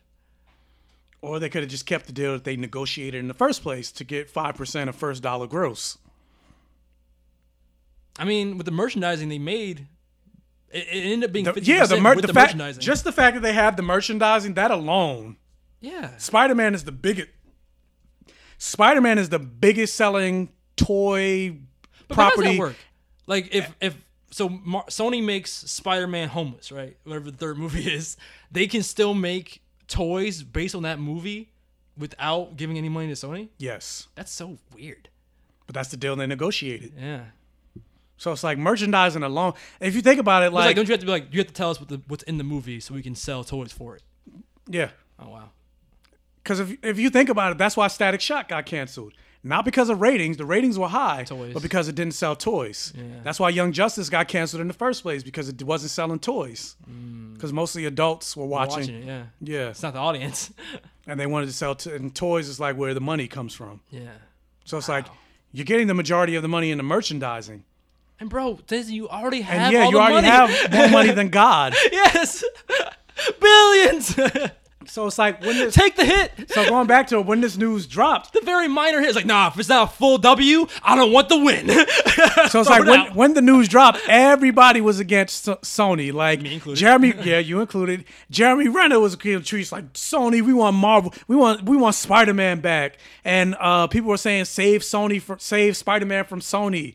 That mouse. Tom Holland's dad even came out with a tweet like save Spider-Man or whatever.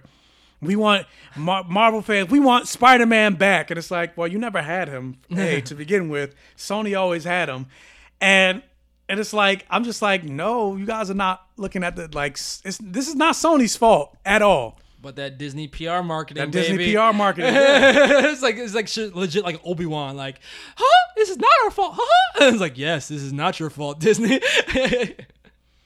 But also with that. news. Hold up, where do I want to go? But yeah, so this is basically like a big divorce between two parents fighting over their kids. Because with that, John Watts, who's the director of the first two Spider-Man movies, is not signed on to do a Spider-Man 3. And Sony wants him to come on to direct a Spider-Man 3. But Disney/Marvel wants to keep him on for future properties with their movies. So now they're fighting over John Watts. Oh my God. At least let them have John Watts for Spider-Man, so maybe the third movie won't be shitty. Like, maybe it'll have a chance for the fans. They're battling Sony Pictures for John Watts, but Spider-Man 3 already has the writers for Spider-Man Homecoming and Spider-Man Far From Home. Oh, okay. So it's a different director, at least the same writers. Yeah, so it's going to be different directors, same writers as it stands now, but they're battling for John Watts. Okay. And also with that, Tom Holland basically came out. I love you all 3,000, I'm sorry. Yeah. He confirmed that, because there was also talks that, well, if he can't appear, if he's not going to appear in the MCU anymore, since the Tom Holland Spider-Man was so intrinsic to the MCU to the point that Iron Man gave his life to bring this Spider-Man back. And it's like, well, we can't mention how we're going to do this because we can't mention the Avengers anymore. This Spider-Man is so tied to Tony Stark. We can't mention Tony Stark anymore in these movies. And that was really the only out that I kind of saw for him in Far From Home, or after Far From Home, I mean. Like, once, spoilers, his identity is revealed, like, at least in the MCU, he had Skrulls he could have used to hide his identity. He's got, Nick Fury and S.H.I.E.L.D. that has his back. He's got the Avengers that know him. But, like, if he's by himself now, all that goes out the window. But also, logically, it's like, but why wouldn't you go to any of them? And not even just that, you can't even mention them. Like, Spider. Well, what about Thor? He's all for it. What about Captain Marvel? Like, you can't mention them. Can't talk about them. And the fact that Aunt May had this little fling with Happy, and then Happy's like became his surrogate adopted father. There's no Happy. Happy's an MCU property. Yeah, but at least in that, they did set it up where Aunt May wasn't really about him anyway. Yeah, but I don't think Happy would ignore Peter. No. I'm just saying, at least for that relationship, for that relationship it would make sense, but not for a relationship between Peter and Happy. Nope. Not at all. Especially, we don't have any more Iron Man movies, but like next time we see Happy, he's never going to talk about Spider-Man again, even though they had that really endearing moment where he looks at Peter as Tony Stark. I'm like, come on, man. Yeah. You fucking assholes. So it creates a lot of problems in both Sony and Marvel's movies going forward. But can't just get it over. Can't just fucking get over it and bite the bullet. But so there was rumors of saying, well, maybe they're gonna just reboot Spider-Man again. Oh fuck, that's the worst case scenario. I would rather it stay. What would you rather? A reboot or? But before I get to my answer, so they're saying, well, let's just reboot Spider-Man again and then just make it more like the Spider-Man video games, and then that'd be an easier way to transition Venom into the world because we could just say it's an Elseworld. Ugh. Type story. We already introduced the Elseworld. We're gonna fire Tom Holland, really? We already introduced an Elseworld story in Spider-Man Into the Spider-Verse. And I'm thinking in my head, even with all of this, I'm just like, so has the Spider-Man franchise become like the Defense Against the Dark Arts position in Harry Potter? Oh, it keeps switching people? It keeps switching people. Like, you can never get past 2 movies. Tobey Maguire is the only one that can make a trilogy. Yeah. Fuck that. I don't want that Andrew at all. Garfield couldn't make it to 3. Now Tom Holland can't make it to 3. Like, what's going on? If Sony decides to reboot, that's the dumbest thing they could do. Because at least if you keep Tom Holland and keep this running storyline, you keep that goodwill. But it's like, how though? How do you keep this running? I don't know how they do it, but I'm just saying if you just reboot, you lose all of that goodwill that was already established with the MCU. You basically just erase the last 5 years. Like you're losing out on the sure thing. So if at least you keep Tom Holland, people are so invested in that Spider-Man. Because even if you think about Mysterio, like granted, he could be or he might not. I'm hoping not. But if Mysterio's not dead or they want to bring Mysterio back, he's so intrinsically tied to Tony Stark. Yeah. Both his current villains are Vulture and Mysterio. And so I guess you can make the argument saying like, well, you would have to reboot because we can't, because yeah, these are our characters, but these are our characters that we let use within the MCU, and we can't mention Tony Stark, we can't mention Iron Man, we can't mention the Avengers, we can't mention Nick Fury, we can't mention S.H.I.E.L.D. I mean, you could bring him back and just never talk about their origins again. And that's another thing. Do you have to change their designs? Like, yeah, even his Spider-Man, like his current Spider-Man suit. Yeah, both of them. All three of them, actually. All three of them. They're all Iron Man inspired and built. Yeah. Unless you just never mention it again. Just like, where'd you get that suit from? And so I guess you can make an argument, because there are a lot of people that don't like that. The fact that Spider-Man is so tied to Tony Stark. Haters. That's all. And I mean, I kind of feel haters. that. I mean, I kind of feel that way too, because it's like Spider-Man is special in his own right. He's not baby Iron Man. He's Spider-Man. That's what Far From Home was about. Yeah. I like the introduction of how he was handled in the MCU. But at the same time, it's like you don't mention the stuff that makes Spider-Man Spider-Man. Like they don't even mention Uncle Ben. Oh, you're about to get all the Uncle Ben you can fucking handle now. You better take that monkey paw wish back because you're gonna get all the Uncle Ben now. That's true. Oh yeah, I did have an uncle. But I'm just saying, like they don't mention Uncle Ben at all. They don't mention none of the things. I think the Uncle Ben thing is the only thing. Yeah. And then like the fact that they also don't lean into the fact that he's like super smart. They only did it at the very end when he started making his own suit. But then it's like, where did this come from? They tease that he's smart. He made his web shooters and he's made other things. Yeah, but they didn't really show him. I mean, he's relied on the AI way more. He relied on his own ingenuity. Yeah. But the reason why I liked it is because it reminded me of Ultimate Spider-Man, where he kind of like he was the youngest character in an established universe already. But even on Ultimate Spider-Man, they still showed him be very smart.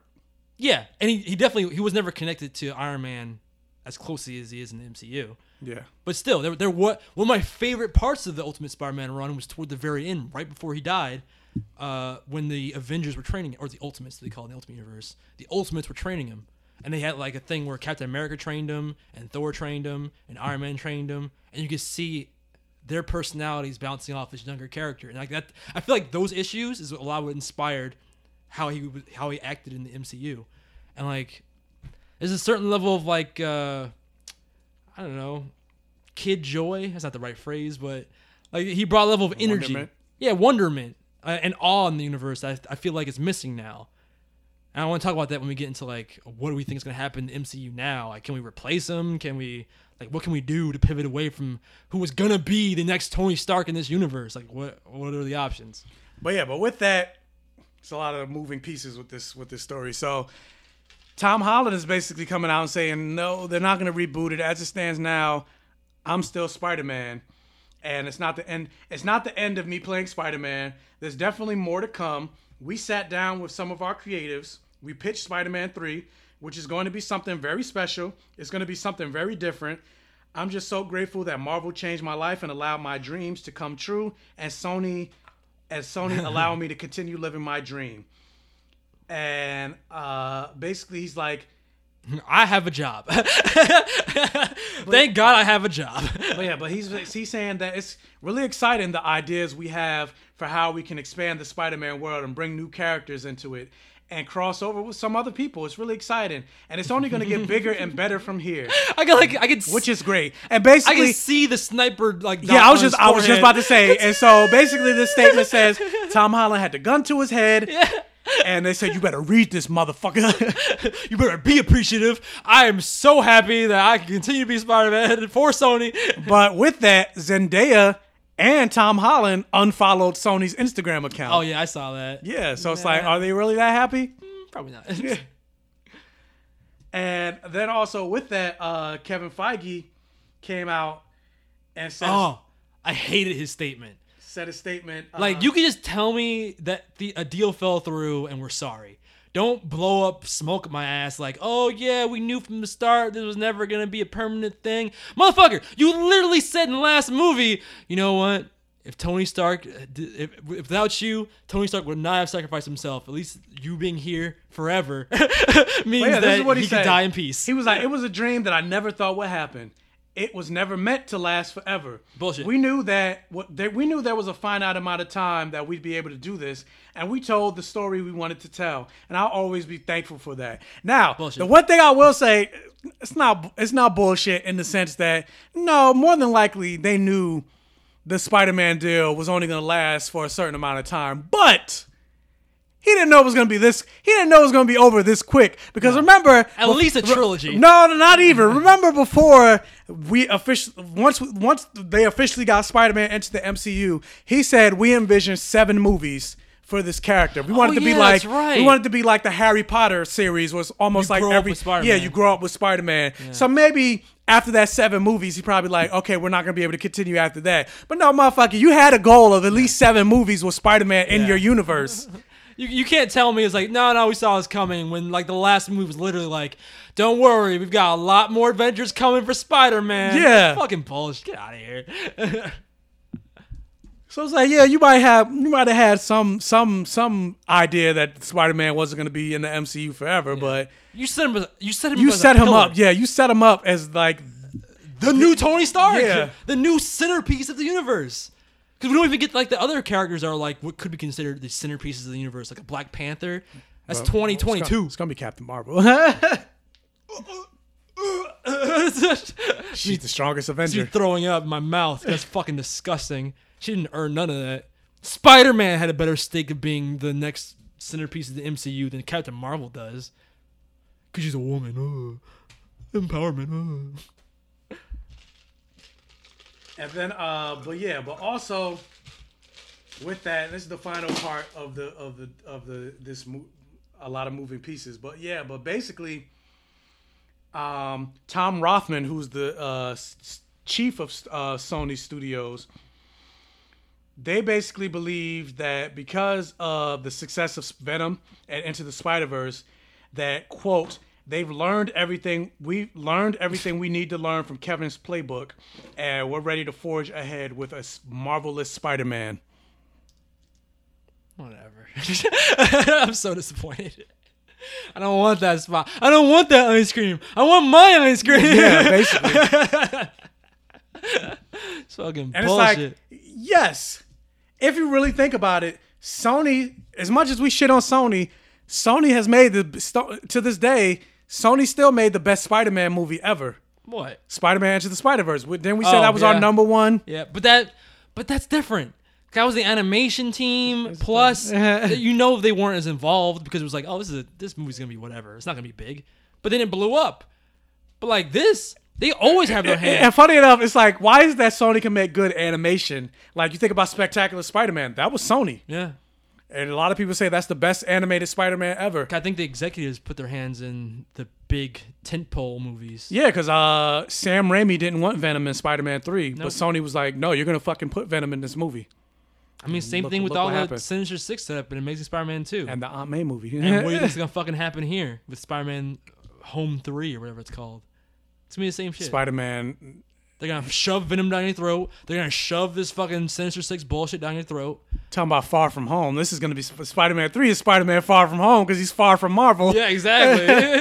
You should say that title from one more movie. Yeah. Homecoming, Far From Home. That makes sense. Spider-Man Never Going Home. Never Going Home.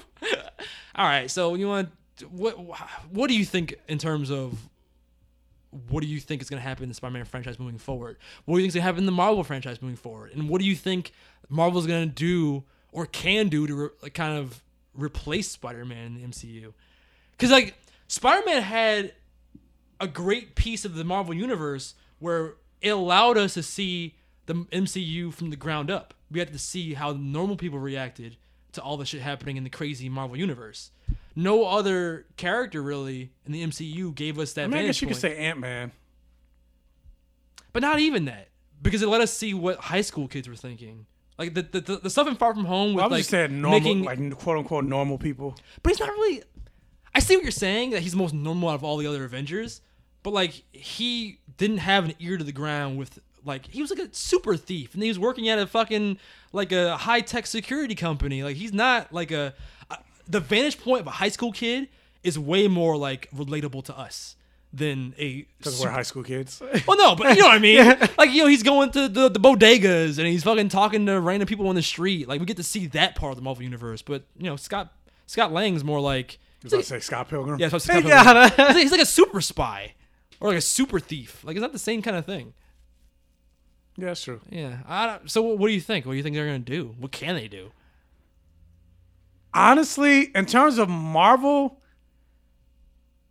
the only thing that they can do is ignore it. Because what else? Because they can't mention. Because if you don't have Spider-Man in the MCU, like, you can't mention him.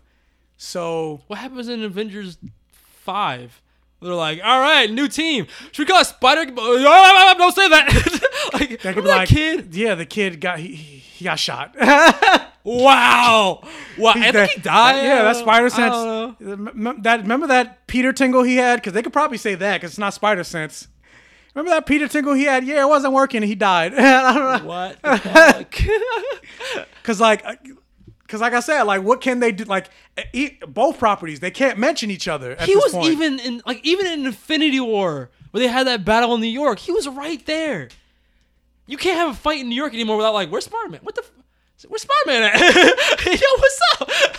But that's the thing. Like I said, like, if they can't mention each other, how do you finagle that? Like, at least for Marvel has a better vantage point of doing it because they have way more properties that they could use. So it's like, if you're in Ant-Man takes place in San Francisco, you don't have to worry about mentioning the Spider-Man. Yeah. Like, it's really until the next Avengers. Most of their properties, for the most part, with the exception of like Doctor Strange, they don't really take place in New York. So you don't have to really mention Spider-Man. Yeah. Until you get to an Avengers. And even with then, you could be like, what happened to that kid? Oh, he's not old enough. After what happened with Iron Man, no kids. We rescinded his invitation. Like, now that Iron Man and Captain America aren't the leaders of the Avengers anymore, you could be like, we're not having kids in the Avengers. You could just say that kid. What happened to that kid? So they can't introduce any more kids though for that excuse. Yeah, that's true. I was gonna say, like, do you introduce more kid characters? Do you introduce like an Iron Lad? Do you introduce Let's talk to them doing a young Avengers. I mean, but you could do Nova and have to be Richard Rider, not Sam Alexander. Yeah, that's what I mean. Like, do you introduce more kids to fill that missing, like, youth, the missing adolescent piece of the Avengers pie? Because it really brought like a level of energy to it that, like, look, say what you want, Spider-Man, for the few times he was in the MCU, which is like what, 5 movies? 5 movies, yeah. Like, he brought like a fresh air to it. That was like the most memorable part of a lot of those movies: Civil War, Infinity War, Endgame. Yeah, and then not only that, like my favorite moments are Spider-Man moments.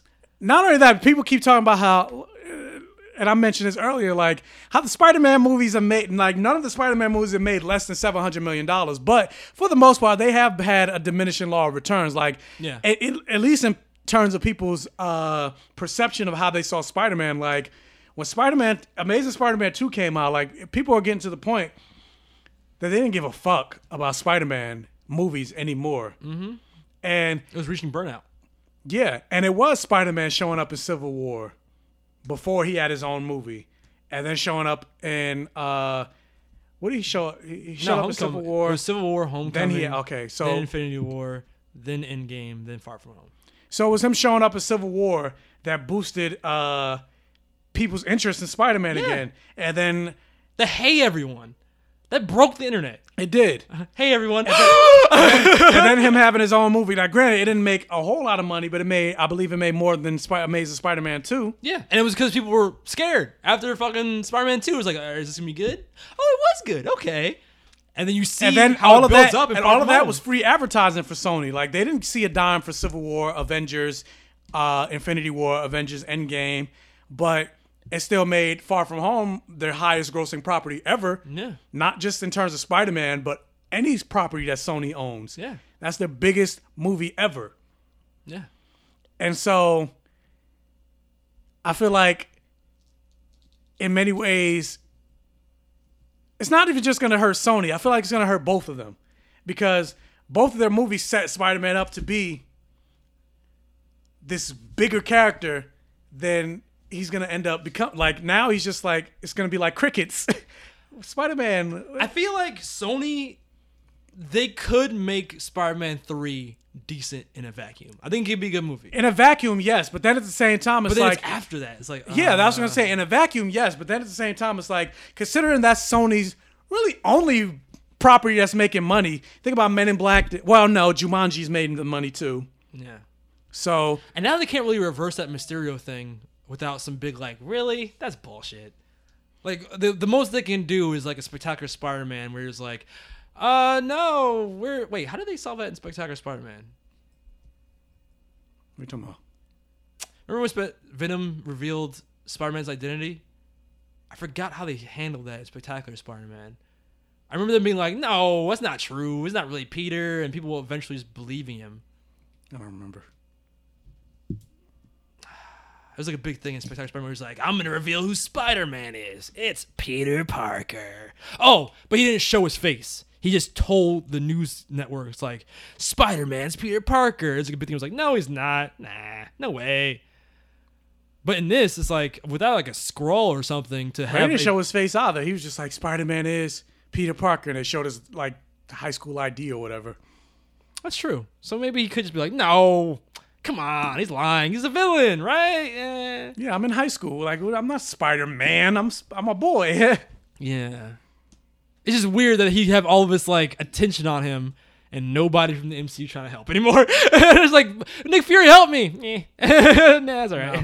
No. Nick Fury's in another dimension. Yeah. Or they could do that. He gets sucked in another dimension. I don't know. But that's weird. But that's what I was saying. Like they set such high stakes with the Spider-Man character. There's no way. Well, not no way, but I don't know how they would like rectify this in both universes. Like I said, Marvel has the advantage in they can just do other properties and not mention them. Guardians of the Galaxy takes place in space. Yeah. You don't have to mention Spider-Man. Doctor Strange is going to be exploring the multiverse. You have to mention Spider-Man. Ant-Man takes place in San Francisco. And that's also the thing where Marvel has the advantage where... Different locations? Not even just that, but like... They have so many properties under their belt. X-Men, once they do that, Fantastic Four, Black Panther, Captain Marvel. X-Men might be how they recapture the adolescent youth angle. And the fact that they're doing, like, I'll get to that later, but, like, all the Disney Plus properties that they're doing. Yes, all the announcements like, forget about Spider-Man. We've got all these things coming. Because they didn't really talk about Spider-Man during D23, No. which is also weird because Spider-Man was on their banner. Yeah. Like, awkward. Oops. Yeah. But I was going to say that's also where they have the advantage and where I feel Disney has a higher leverage than Sony because, like, at a certain point, all Sony has is Spider-Man. And, yeah, that creates a whole bunch of different characters that doesn't necessarily lead into the Spider-Man universe in terms of, like, you don't have to see Spider-Man in these, like, a Morbius. I doubt Spider-Man's going to be in that. Hopefully not. If they do, like, Black Cat and Silver Sable, Spider-Man's probably not going to be in that, but I'm pretty sure at a certain point they're going to want to put them all together in like an Avengers style thing since that's their only property. But because of that, you're going to get Spider-Man fatigue. I already have it just listening to those titles. Yeah. Black Cat and Silver Sable. Who cares? Because it's like it's only Morbius. It's only Spider-Man related stuff. So eventually you're going to be like, I don't care about this anymore. Yeah. Like, whereas Marvel has the advantage where it's like, you're doing a Doctor Strange, which is different from a Captain Marvel, which is different from a Black Panther, which is different from an Eternals, which is different from what else did they announce? Shang-Chi and the Ten Rings. Yeah. And then you bring them all together in the Avengers. Literally made me tired listening to that. It's just so depressing. So what for Sony? You think they're just gonna for the third movie? That's what I was saying. Like, I don't know. Like, I don't know what Sony. But after that, Spider-Man versus Venom, is that gonna be a whole movie unto itself? Like, who cares? Again, the way you set up Venom has nothing to do with Spider-Man. So why do I care about a Venom and Spider-Man movie? They're gonna team. They have no connection of Venom being pissed off that Spider-Man rejected him, and Eddie Brock being pissed off because Spider-Man and Peter Parker got him fired from his job and fucked up his life. Like, there's no connection to make those characters like arch nemesis. They should really just jump right into Spider-Verse. That's something I could be like, oh shit, yes, I can get behind that. But then that's just the one movie. Maybe that creates a spin-off of movies. Maybe that brings back Maybe they have multiple Spider-Mans in their universe. Maybe they have Tobey Maguire do a Spider-Man 4 now because we can follow him back to his universe, and we get to see Spider-Man 4. That's pretty good. I don't want that though. I don't want that either. I'm just trying to make the best of some bad apples, man. This is bullshit. I hate this. I hate all of this. But I do want to see more young characters introduced in the MCU though, to replace Tom Holland because he brought a level of energy to it that I'm gonna miss. We'll get to that. But with that, somebody else that hates the news, Stan Lee's daughter. Oh yeah, I didn't even know all about this. I just heard about it. She hates the news. She was like, basically, she's defending Sony, and just came out and said, "When my father died, no one at Marvel or Disney reached out to me. From day one, they have commoditized.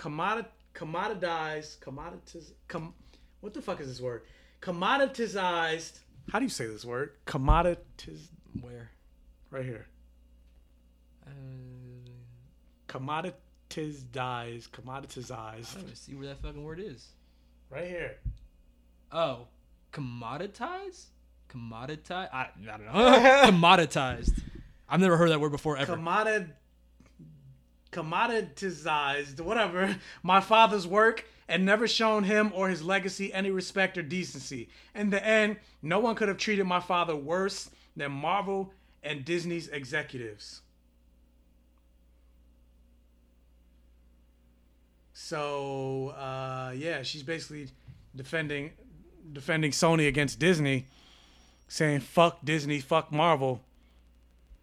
But I'm also like, when Stan Lee was alive, wasn't there reports coming out that you were abusing him? Elder abuse? I talked about that. The daughter? The daughter. Oh, I didn't know about. Oh, okay. I did. I talked about that. I didn't remember it was the daughter though. I thought it was like his helpers and stuff. So I'm just like, I listened to this and I'm just like, granted, I don't know if it's true. She making money from this? I don't know if it's true or not. But She making money from Sony? I don't think so. Oh, okay. Well, that would have been like she's lying. But I don't know. But that's why I'm like, granted, like I said, I don't know if it's true or not, but I'm like, you probably should shut the fuck up. Yeah, why even say that? Yeah, why are you even talking? But at the same time, though, part of me is like, that would be kind of fucked up if nobody reached out to her. It is. Did she say that Sony did? She didn't say no. She didn't say So Sony it's reached like, out. what the fuck? You mad at Disney because they didn't reach out, but they only own half the characters. But also remember, she wants to own. She feels like she should own these characters in wake of her father's death. What? Not Disney Marvel. It should belong to her. You greedy bitch. I talked about that on the podcast. Like she wants to own the characters. Because you're greedy. Because again, that's all I'm like. Is she making money off of this? I don't know. I mean, everybody's greedy. Basically, what it boils down to. Money is the root of all evil, people. That is the moral of this story. Turns friends against each other, loved ones. Yes, it does. But with that, Tom Holland's been having a bad week because that Uncharted movie that he's supposed to come out lost another director. Dan Trachtenberg, who was I think he directed 10 Cloverfield Lane. And basically the Flash movie, the Uncharted movie is becoming like the Flash movie. Every time you turn around, it's losing a director. So you got the Spider-Man thing, now the Uncharted. Tom Holland's basically having a bad week. Very. Very, very But bad. to be fair, that whole movie I did in the first place was stupid, so... Yes, it was. Tom Holland is Nathan Drake. Like, what the fuck? This is a prequel shot. I don't care. It's stupid. But, so with more of the Disney Plus, being that it was D23, so Disney came out saying, hey guys, don't pay attention to Spider-Man news. Let's talk about other things. So they came out and confirmed that what's going to Disney Plus, they're doing She-Hulk. That's going to Disney Plus. Moon Knight is going to Disney Plus. Kamala Khan Miss Marvel is also going to Disney Plus. And they released a photo of Captain Britain, Peggy Carter, as the new super soldier for their What If series. I like that. I liked it too. And yeah, that's it. Again, this is all a campaign of Spider-Man. Spider-Man who? We don't need that guy. We got all these series. And also a little bit to me, when you introduce a Moon Knight show on Disney Plus, it's like, fuck you, Daredevil. But also, like, we don't need you. Moon Knight's a pretty dark character, and they already said they're not doing rated R. Yeah, that's a good point. So I'm like, how is this Moon Knight? It's going to be a very PG. Oh, that's whack. Moon Knight should be darker than Daredevil. Moon Knight should be way darker than Daredevil. That's a good point. Didn't even think about that. I mean, are you excited about these shows, though, in general? In general, yes, I am. Yeah. Especially, they also said the What If properties, they're going to do a What If for every Marvel movie that they've done. Oh, so like just taking an element from each of the movies and being like, what if this happened instead? Yeah, what if this happens? And then there's also talk that they're going to also do What If Marvel Zombies as well. Ooh, I want a full-ass Marvel Zombies movie. That'd be fucking dope. And with that, they said they're going to have Winter Soldier fight a Captain America zombie. Oh. Sold. Shut up and take my money. How do you think they're going to do Miss Marvel? Winter Soldier battling a zombie version of Captain America, Steve Rogers, in an Ironmonger-style suit fighting alongside Captain Carter, Captain Britain during World War II. Oh my god, it's the darkest shit ever. And T'Challa suited up as Star-Lord. Wait, what? Star-Lord? T'Challa's Star-Lord? Yeah. The fuck? How did that what if happen? What? What if? What if what? What if T'Challa got abducted by Yondu? Yeah, what if instead of he abducted Chris Pratt, he abducted T'Challa? Wasn't the whole point he picked up the Star-Lord because it was Ego's son? Well, what if Ego's the That's the kid. That's the kid, right? That's a black kid. Whatever. I'm blue. I don't see color. Well, what if Ego is the father of T'Challa? What the fuck? Okay, well, that's hey, it's interesting. Whatever. What was I gonna say? How do you feel like we think they're gonna do with Miss Marvel?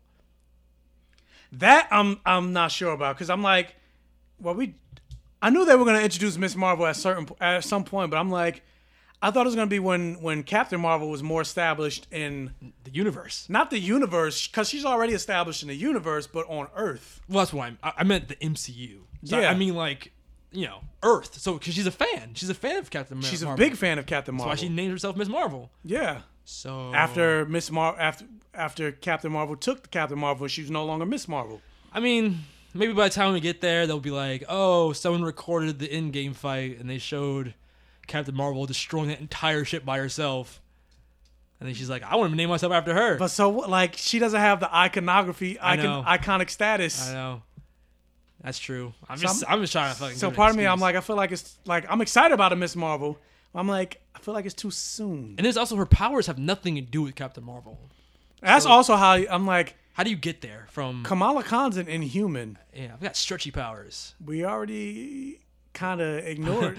We're never doing that again. Yeah, we're never doing that. Remember that Inhumans property that we had? What? The what? Yeah, exactly. Sweep that under the rug like Spider-Man. So I'm like, how are they gonna do that? Don't know. So is she not gonna be? I'm assuming she's not gonna be an Inhuman. Make her a mutant. We got the X-Men now, right? So that's what we're gonna do. Everybody's a mutant. I mean, that's really what the Inhumans are. They're just like, we got space mutants. I mean, kind of, but not really. Basically. They got their own mythology. I don't like their mythology. I think the mythology's stupid. You're fucking stupid. And then I'm like, especially what they're introducing the Eternals and stuff like that, like, all of that's connected to the Inhumans. True. And how do you think they're going to do the Eternals? I saw the description of that movie, and it's like, they're apparently all living on Earth, and they're fighting a war against the Deviants. Supposedly it's going to take place thousands of years in the past. Oh, really? Yeah. Oh, I think I read it was like modern day. Oh, I've read the opposite. Oh, okay. That makes more sense if it's in that like far past. Because like, aren't Deviants? Because remember, if you think about Deviants are Thanos. Because the Eternals took place, they live on Titan. Yeah. Remember, Thanos said like his whole race is wiped out. Is this not a Thanos origin at all? I'm pretty sure it might connect to him as some, because Thanos is an Eternal. He's a Deviant. Well, he's both. Yeah. But it's weird. I thought in the comics that Deviant wasn't necessarily a bad thing. It was just that No, Deviants aren't bad. Deviants are basically Eternals' version of mutants. Yeah. But the description I read was it's Eternals versus Deviants. But I thought in the comic they were like they didn't have like oh fuck deviants. It was like some of our race are born different, and that's fine. We're accepting of that. Well, some people don't accept it. I guess not. All right. I don't know. I just like the fact that Kit Harington was cast as fucking the Black Knight, just like the fucking... Yeah, that's what I was going to say. The watch continues. So with that, Kit Harington was, he just became... So he went from one night world to another night world. In black. Coincidence? I think not. And isn't his brother also part of the Eternals? Rob Stark? Yeah, Rob Stark. That's crazy. He's Eros. Next time I see you, you'll be all in black. Yeah. Black Knight, baby. And then also with that, they said in WandaVision, I'm like, what the fuck is this show? It's got to be like that new Vision run. But Randall Park is reprising his role as Agent Jimmy Woo from Ant-Man. Okay. For WandaVision. And Kat Dennings is returning for WandaVision. Mew Mew? Yeah, Mew Mew. Again, she's coming back just to say that line. The Mew Mew. What the fuck is this? Wait, why are they in it? Kat Dennings? Yeah, exactly. Agent Park, like Jimmy Woo. And then especially Kat Dennings. I'm like, she's not gonna like what? That's odd. That's why I was like, what the fuck is this show? I don't know. I have no idea. But it looks like the concept. And on top of that, like you're having Monica Rambeau in it as well. Oh yeah, that was the weird one. I was like, what? Monica Rambeau? All three of them are weird. Yeah. None of them connect to Wanda or Vision. None of them. But I was gonna say, fuck the. Oh, the concept art I saw. The concept art. Have you seen it? Yeah. It's like 50 style. It looks like they're in a 50 sitcom or something. Yeah. So it looks like they're pulling from that comic. I didn't read the comic line, but that one where Vision has a family. Yeah, but that took place during... It didn't take place in the 50s. Yeah, I know. I don't think this takes place in the 50s. I think it's a thing where... Because also Wanda's going to be in the Multiverse of Madness with Doctor Strange, right? Yeah. So it seems like maybe she uses her powers to make a new reality. And maybe Doctor Strange is like, you're breaking reality, bitch. And maybe this is how we get a backdoor. Oh, maybe that's so. They said maybe that's how we get backdoor. They said Doctor Strange connects to Wanda, I don't remember if it was Wanda connects to Doctor Strange or if Doctor Strange connects to Wanda. I think it's Doctor Strange connects to Wanda. Yeah, I think that comes first. So, wait, what? No, Wanda comes first. Wanda gets released first, then Doctor Strange comes out after. Does it? Yeah. But so I'm saying, I feel like this sets up the Doctor Strange movie because then he'll be like, you're breaking reality. And it seems a lot like House of M. No, Doctor Strange comes first because Doctor Strange comes out in 2020, November 2020. WandaVision comes out 2021. Wait, what? Okay, this fucked up my whole theory. Because you would think the Multiverse of Madness would fix, unless by the end of Multiverse of Madness, she stays in an alternate dimension where Vision, whatever that whole scenario plays out. See, I thought maybe her doing this and bringing Vision back and basically creating House of M, it would break dimensions, and Doctor Strange would be like, you're fucking shit up, and maybe that releases Nightmare and all the things that happen in Multiverse of Madness. But now you're saying it's the reverse, so I have no idea. There goes my theory. I don't know. I have no theories. So I'm like, again, what is the show? What do you think they're going to do with She-Hulk? I hope they got the big, bulky monster She-Hulk. No, I don't. I hope it's a sexy She-Hulk. But I'm hoping they do justice to the Hulk's arc that wasn't really fulfilled in Endgame. Like, something. I was going to say, do you think he's going to have that big of a presence? I hope so. I honestly hope that at the very least they give us hints that his Professor Hulk form isn't going to last. Because if he stays Professor Hulk, the Hulk character is kind of done. Like, his arc is fulfilled. His whole storyline is complete. He might be done, period. That's whack. That's incredibly whack. Like Mark Ruffalo, like Chris Evans. No, it's not done until we get World War Hulk. We're not going to get that. Be better. I want Avengers World War Hulk. They can make that. They can't make a solo Hulk movie, but they can make a World War Hulk Avengers movie. No, we're not going to get that. I hope they do. I just feel like that's... How dope would it be if you get a thing where in this series he's training or working with She-Hulk to get her accustomed to being a Hulk. And, he's like, you got to fight the savage instincts, and I got there, so you can get there too. But then you start realizing by the end of the series that it's not... It's like a... What's that old movie with the guy that was dumb that becomes smart again. Like, becomes smart with like a chemical injection. Talking about Limitless?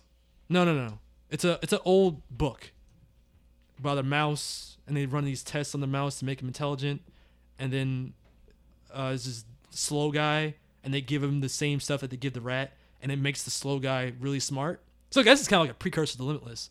And then, but the twist is at the end you find out that what was making him super intelligent is actually also killing him. So now he's aware, like he was never aware before, but now he is. Now he's aware of his own mortality. He knows he's gonna die. I have no idea. Flowers for Algernon. I have no idea. You never read that as a kid? No. That was like a forced on us high school like Not in my high book school. report. Oh wow, okay, yeah, it's called. I think it's I called. went to performing arts school. You think you would listen to? I mean, read this then. But yeah, it was called Performing arts. Okay, never mind. But yeah, it's called Flowers for Algernon. And that's sad. Like it was a sad story because it's like, oh, you feel bad for this slow guy, but then he gets intelligence, and then ultimately, I think the revelation is he was happier when he was dumb. So I could see the Hulk kind of reverting back to being, slow Hulk, Savage Hulk, and it's a tragedy of, oh my God, is Bruce Banner gonna lose himself now? Because he never reverts back to Bruce Banner. So maybe now, if he turns into Savage Hulk, he can't turn back. And they kind of threaten that in Thor Ragnarok, but never follow through with it. So I would like them to follow through with that storyline. And I think that'd be the perfect way to ultimately segue into World War Hulk. I don't know when, I don't know how, but that would be a great way to do it. But I know something's starting right now. I don't know that song. Little Mermaid. What? Little Mermaid. Oh. I don't know when, I don't know how, Okay, but yeah. there's something starting right now. Watch and you'll see. Someday I'll be in She-Hulk. That's hot.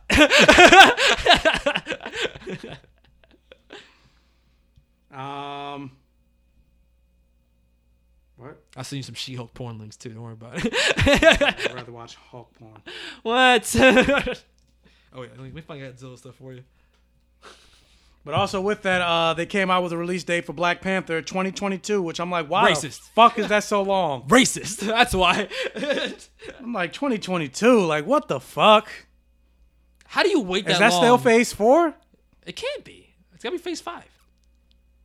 Right? I don't know.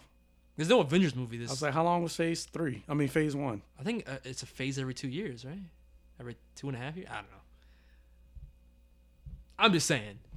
Who sits on a fucking multi-million billion dollar franchise like that for like 4 years? Yeah. Racist. Every other fucking superhero gets a fucking new movie like the next year. May 6, 2022. Maybe 2 years. You gotta wait 4 years for Black Panther? Get the fuck out of here. Oh, wow. I don't know what you searched, but the first thing I look for Godzilla porn, it comes right up. So. I didn't look Godzilla porn. I just said Godzilla penis. That's why. Who's gonna find Godzilla penis? This is Steven Universe Godzilla crossover right here. That's pretty hot. I don't know what you're talking about. That's First of all, why does his dick look like a human dick? Because you don't want a monster dick. Yes, I want fucking spikes and shit. That's crazy. I wanted to shoot fucking atomic nuclear blasts. What? Wow. Oh wow, they did like a whole bunch of kaiju girls. Wow. Here's a really weird one.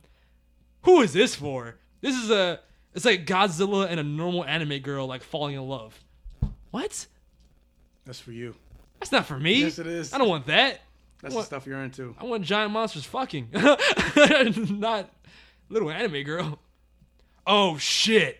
This is for me. Mount Lady versus Godzilla. I'm in. I'm saving this link. Shut up. Don't judge me. He's about to kill her. He's about to blast her with fucking... Nah, man, they about to have sex. That's how doujins start. Okay. Yeah, son. My Hero Academia and Godzilla. Two great tastes that taste great together. Anyway, so no, next... No, Godzilla porn. That's what this is about now. You open this can of worms. Anyway, so Moon Girl and Devil Dinosaur is another property that they announced for Disney, but it's not going to Disney Plus. It's going to the Disney Channel, and it's animated. Wait, Moon Girl and Devil Dinosaur? Yes. Oh, wow. They're really doing that? Animated Disney Channel. Oh, wow. So it's not good enough for Disney Plus. Racist. I assume it's gonna be whack, like Ultimate Spider-Man, or the new Spider-Man show. It's like Ultimate Spider-Man. Yeah, like the Disney cartoons suck. Like the Marvel properties. They try and be too funny. They try and be fucking Family Guy. Yeah, they try to be not Family Guy because they're not as racy as Family Guy. No. But I mean, like their humor style. They do like those cutaways. Like I'm talking about something funny, and they'll cut away to that funny thing. Yeah. I'm like, ugh. But the Joker movie has been confirmed to be rated R. Which, I mean, that's good. A Joker movie should be rated R. Superhero movies talk about doing different things. Superheroes, certain superheroes lean better to more brutal and graphic. Oh! He's still looking at it. This is getting weird. Look at Mothra down there. What is she doing? I don't know. But it's like a girl with a like it's weird how they try to make Mothra sexy. Like what the fuck? But here you go. Here's the uncensored. That's what Jordan's into. I am into this. Here's the uncensored version. Wow, this is weird. Okay, that's weird. Wait, fuck, I lost it. I just had it. Damn. Hold on. Oh, there you go. There's Godzilla dick. Are you happy now? That looks better. That looks better. Looks more like a monster's dick. There you go. But look, Godzilla got an ass, son. That shit's sexy as fuck. She got a big ass. Godzilla with the twerk, son. That's crazy. So we know what Jordan does in his spare time. Oh. But speaking of things being done in spare time, I don't know. That's a terrible segue. You started this. But The Matrix is coming back with Lana Wachowski, Keanu Reeves, and Carrie-Anne Moss for The Matrix 4. How? Didn't they die? Yeah. Especially Trinity. Trinity dead. Yeah, Trinity's dead. Even Neo kind of died at the end. Not really. Like, you saw him looking up. No, he was dead. He wasn't dead. I mean, you do the Jesus sacrifice. Isn't that the whole point? Yeah, but you saw he was still looking in the visual representation of how his vision was when he lost his eyesight. But he wasn't looking. His eyes were covered. When they showed that scene, because he was blind, but he still was. But they showed him being pulled away with that weird digital shit. But I thought that was just showing you what the machines were saying, not him. Because it was looking at him. How does he see himself? Easy. He's the one. He's the one. You're right. Yeah, that's weird. And then only one of the Wachowskis, not both of them. Yeah, that's weird. It's weird.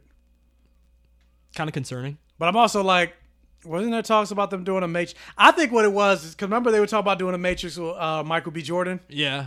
I think and without the Wachowskis, right? Yeah, I think what ended up happening is because Keanu Reeves was having the Keanu-sans.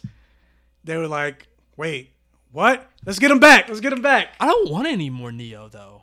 I don't want any more Matrix. But that's why I was kind of interested when I heard it wasn't going to be the Wachowskis and it was going to be Michael B. Jordan. Because I was like, okay, I think the concept of the Matrix is awesome, but I think by the second and third movies, the Wachowskis were up their own asses so deep that like it just became too pseudo-philosophical, and it wasn't like, I don't know, like that gritty world they established in the first movie that felt so cool just felt so sterilized or whatever by the second and third movies. And then the action got fucking bonkers. So even that wasn't like, oh, the action's dope. It's like, oh, the action's kind of... Yeah, with all the CGI Agent Smiths. Mm-hmm. It was stupid. And that scene was cool up until the CGI scene. And also when they tried to go straight Dragon Ball Z and with the flying and that too. Back and forth and all the... But again, that setup, like that fight with all the Smiths lined up and them running through the rain, that was all dope until the Dragon Ball Z flying started. I was like, oh, what the fuck? Yeah. Yeah, so I don't want that. I don't want it either. Yeah. Like the first, and granted, we're living in a world where they could be like, oh, remember Matrix 2 and 3? That didn't happen. Is that what they're doing? I'm saying we're living in a world where they could do that, like what they did with Halloween. Would actually make me excited. Or the Terminator, like, oh yeah, all those other Terminator movies, that didn't happen. All the bad ones. Yeah. Would you probably do the same thing with Matrix? You want that? Yeah, talking about Carrie-Anne Moss, like, Yeah, Matrix 2 and 3, that didn't happen. I'd be a lot more excited for this if that was the case. Yeah, would you be or no? Just like no, just who can like, leave it alone? Because I'm like they're older now. They can't, especially like Lawrence Fishburne. Like he can't move like he used to. It could be a much bleaker Matrix. Where my thing is, I thought it was a big mistake to let Neo keep all of those one powers, like in the second and third movie, because then you had to escalate all the action to match that ridiculous level of power. It's like Ultra Instinct. That's why I think in Dragon Ball Super it's good that they didn't let Goku keep that. Well, no, he could have kept it. They just didn't have to make it as fucking outlandish as they did. But I think the outlandish is what made it cool. Just like with Neo at the end when he was able to stop all those bullets and defeat the Agent Smith without even fighting him. Like that was dope. But I feel like it's something that like Ultra Instinct, it should be a thing where you did it once because in the moment you had all that surge of energy and Trinity kissed you and you awakened. But I wanted him to train back up to that level and then only reach that state in the most like, crucial moments. Because otherwise it's too easy. Because I remember the first movie, it became all Neo. Like, at least in the first movie, you had the Morpheus fights, you had the Trinity fights. But after that, it was just like, Neo is the only person that can do anything. And I feel like that hurt the movies, at least for me. Yeah, I can see that. That's just I was hoping that he'd be amazing at fighting. But if you're called the one, you got to be the one to do everything. But then it also would have been a cool trickle effect where, like, Morpheus is trying to convince the other people from Zion, like, no, he's the one. But if he can't do that again, it's like, Morpheus, you're full of bullshit. Like, you know what I'm saying? Like, it would have created more, like, other things you could have explored rather than Dragon Ball Z fighting and fighting ghosts. Like, remember that? Yeah. Fighting albino ghost people? Like, what the fuck? It just got weird. I like the ghost fight. I did too, but that's when it started getting weird. Like, even in the third movie where they fight that S&M club. Remember that? Yeah. The weird gimp guys that like go in the walls and shit. I'm like, what the fuck is this? I don't know. But so almost done. But John Barrowman's confirmed he's coming back for the final season of Arrow. Maybe as a flashback, because I'm like, how? Yeah, didn't he die? You died. But then we didn't see a body. It's true. That's true. And you have to watch it. I'm not. You have to watch it. I'm not. But so yeah, John Barrowman's coming back, but Brandon Routh and Courtney Ford are leaving Legends of Tomorrow. How is that show still on? It's not canceled yet. People love Legends of Tomorrow. You'd be surprised. That's crazy. But even for us, we don't even get emails from people talking about Legends of Tomorrow. Maybe they gave up. Yeah, we're the outliers. People love Legends of Tomorrow. That's crazy. But yeah, Nora Dark and Ray Palmer are leaving Legends Tomorrow. So him and his wife. Yeah, him and his wife, basically. I mean, whatever. I'm like, didn't she just join though? Who cares? Well, you say just. That's when we were watching it. Wasn't there a whole season between then and now? Well, yeah, there was a whole season, but she's only been on for one season. Maybe that's enough. Maybe they're going off to live their life together somewhere. Just in time for him to come back as Superman and be like, He's what? like, The Atom? Who's that? I got to be Superman again. Okay, bye. Yeah, basically. My man's making that Superman money. That's it. That's all the news? Yeah. Wow, okay. I mean, that was, interesting news. It's just that the way you just kind of fell off like, yeah, that's the last thing. Anyway. Like, no energy. Michael cares. Whatever. Hey, man, I'm still excited for that crossover. If it sucks, whatever, we're done. So, but you gotta hold on. Hold on a little longer, Michael. We're so close. I'm not. The finish line is right there, bro. We're so close. I already can't overcomer. I already came. Okay. Well, this was a exhausting week of news. A lot of fucking things. I'm like, I don't want that. I don't want that either. But I do want that. What? The Disney Plus stuff. Oh, yeah. But even that's like a consolation prize to like, well, you can't have Spider-Man, so we're going to give you these things. I don't know. Part of me thinks at the end, I don't know, but I think they may work out a deal but when it's all said and done, I think they may come out with it. Because I feel like I mentioned before. They have time. It's not like... Yeah, they got plenty of time. It could happen at any point. Even right? before this debacle hit, there was no Spider-Man news that dropped. Yeah. Granted, they could be like, well, maybe because they thought they knew. But I don't know. I feel like cooler heads will ultimately end up prevailing, especially because of the fan backlash. I could see them doing one movie without Marvel and then coming to a deal before the next Avengers. And that's really odd because you don't need Spider-Man in this big gap. Like, he could have his own movie, and maybe you can make a thing where he's on the run and he doesn't have contact with you don't anybody. need him, but I feel like you do need him because he still has to be able to mention. But there's no, like, because there's no Iron Man movie now, there are no characters other than Nick Fury that were integral to the Spider-Man plot that would mention him. And Happy. But that's what I'm saying. It's no Iron Man. So it's like, where's Happy popping up other than Spider-Man and Iron Man? There isn't really any place. Yeah. And Nick Fury, I mean, he's only going to pop up for, like, you know,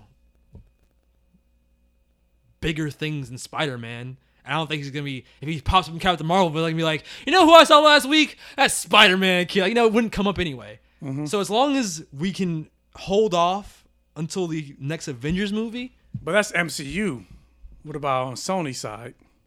As long as they don't fuck up that third movie, I think there should be an easy way to integrate him back. Because again, he could just be on the run and not have contact with anybody. Sony doing, I know, Spider-Man 3s. I know, and that's what I'm worried about. But I think it could do. I have faith.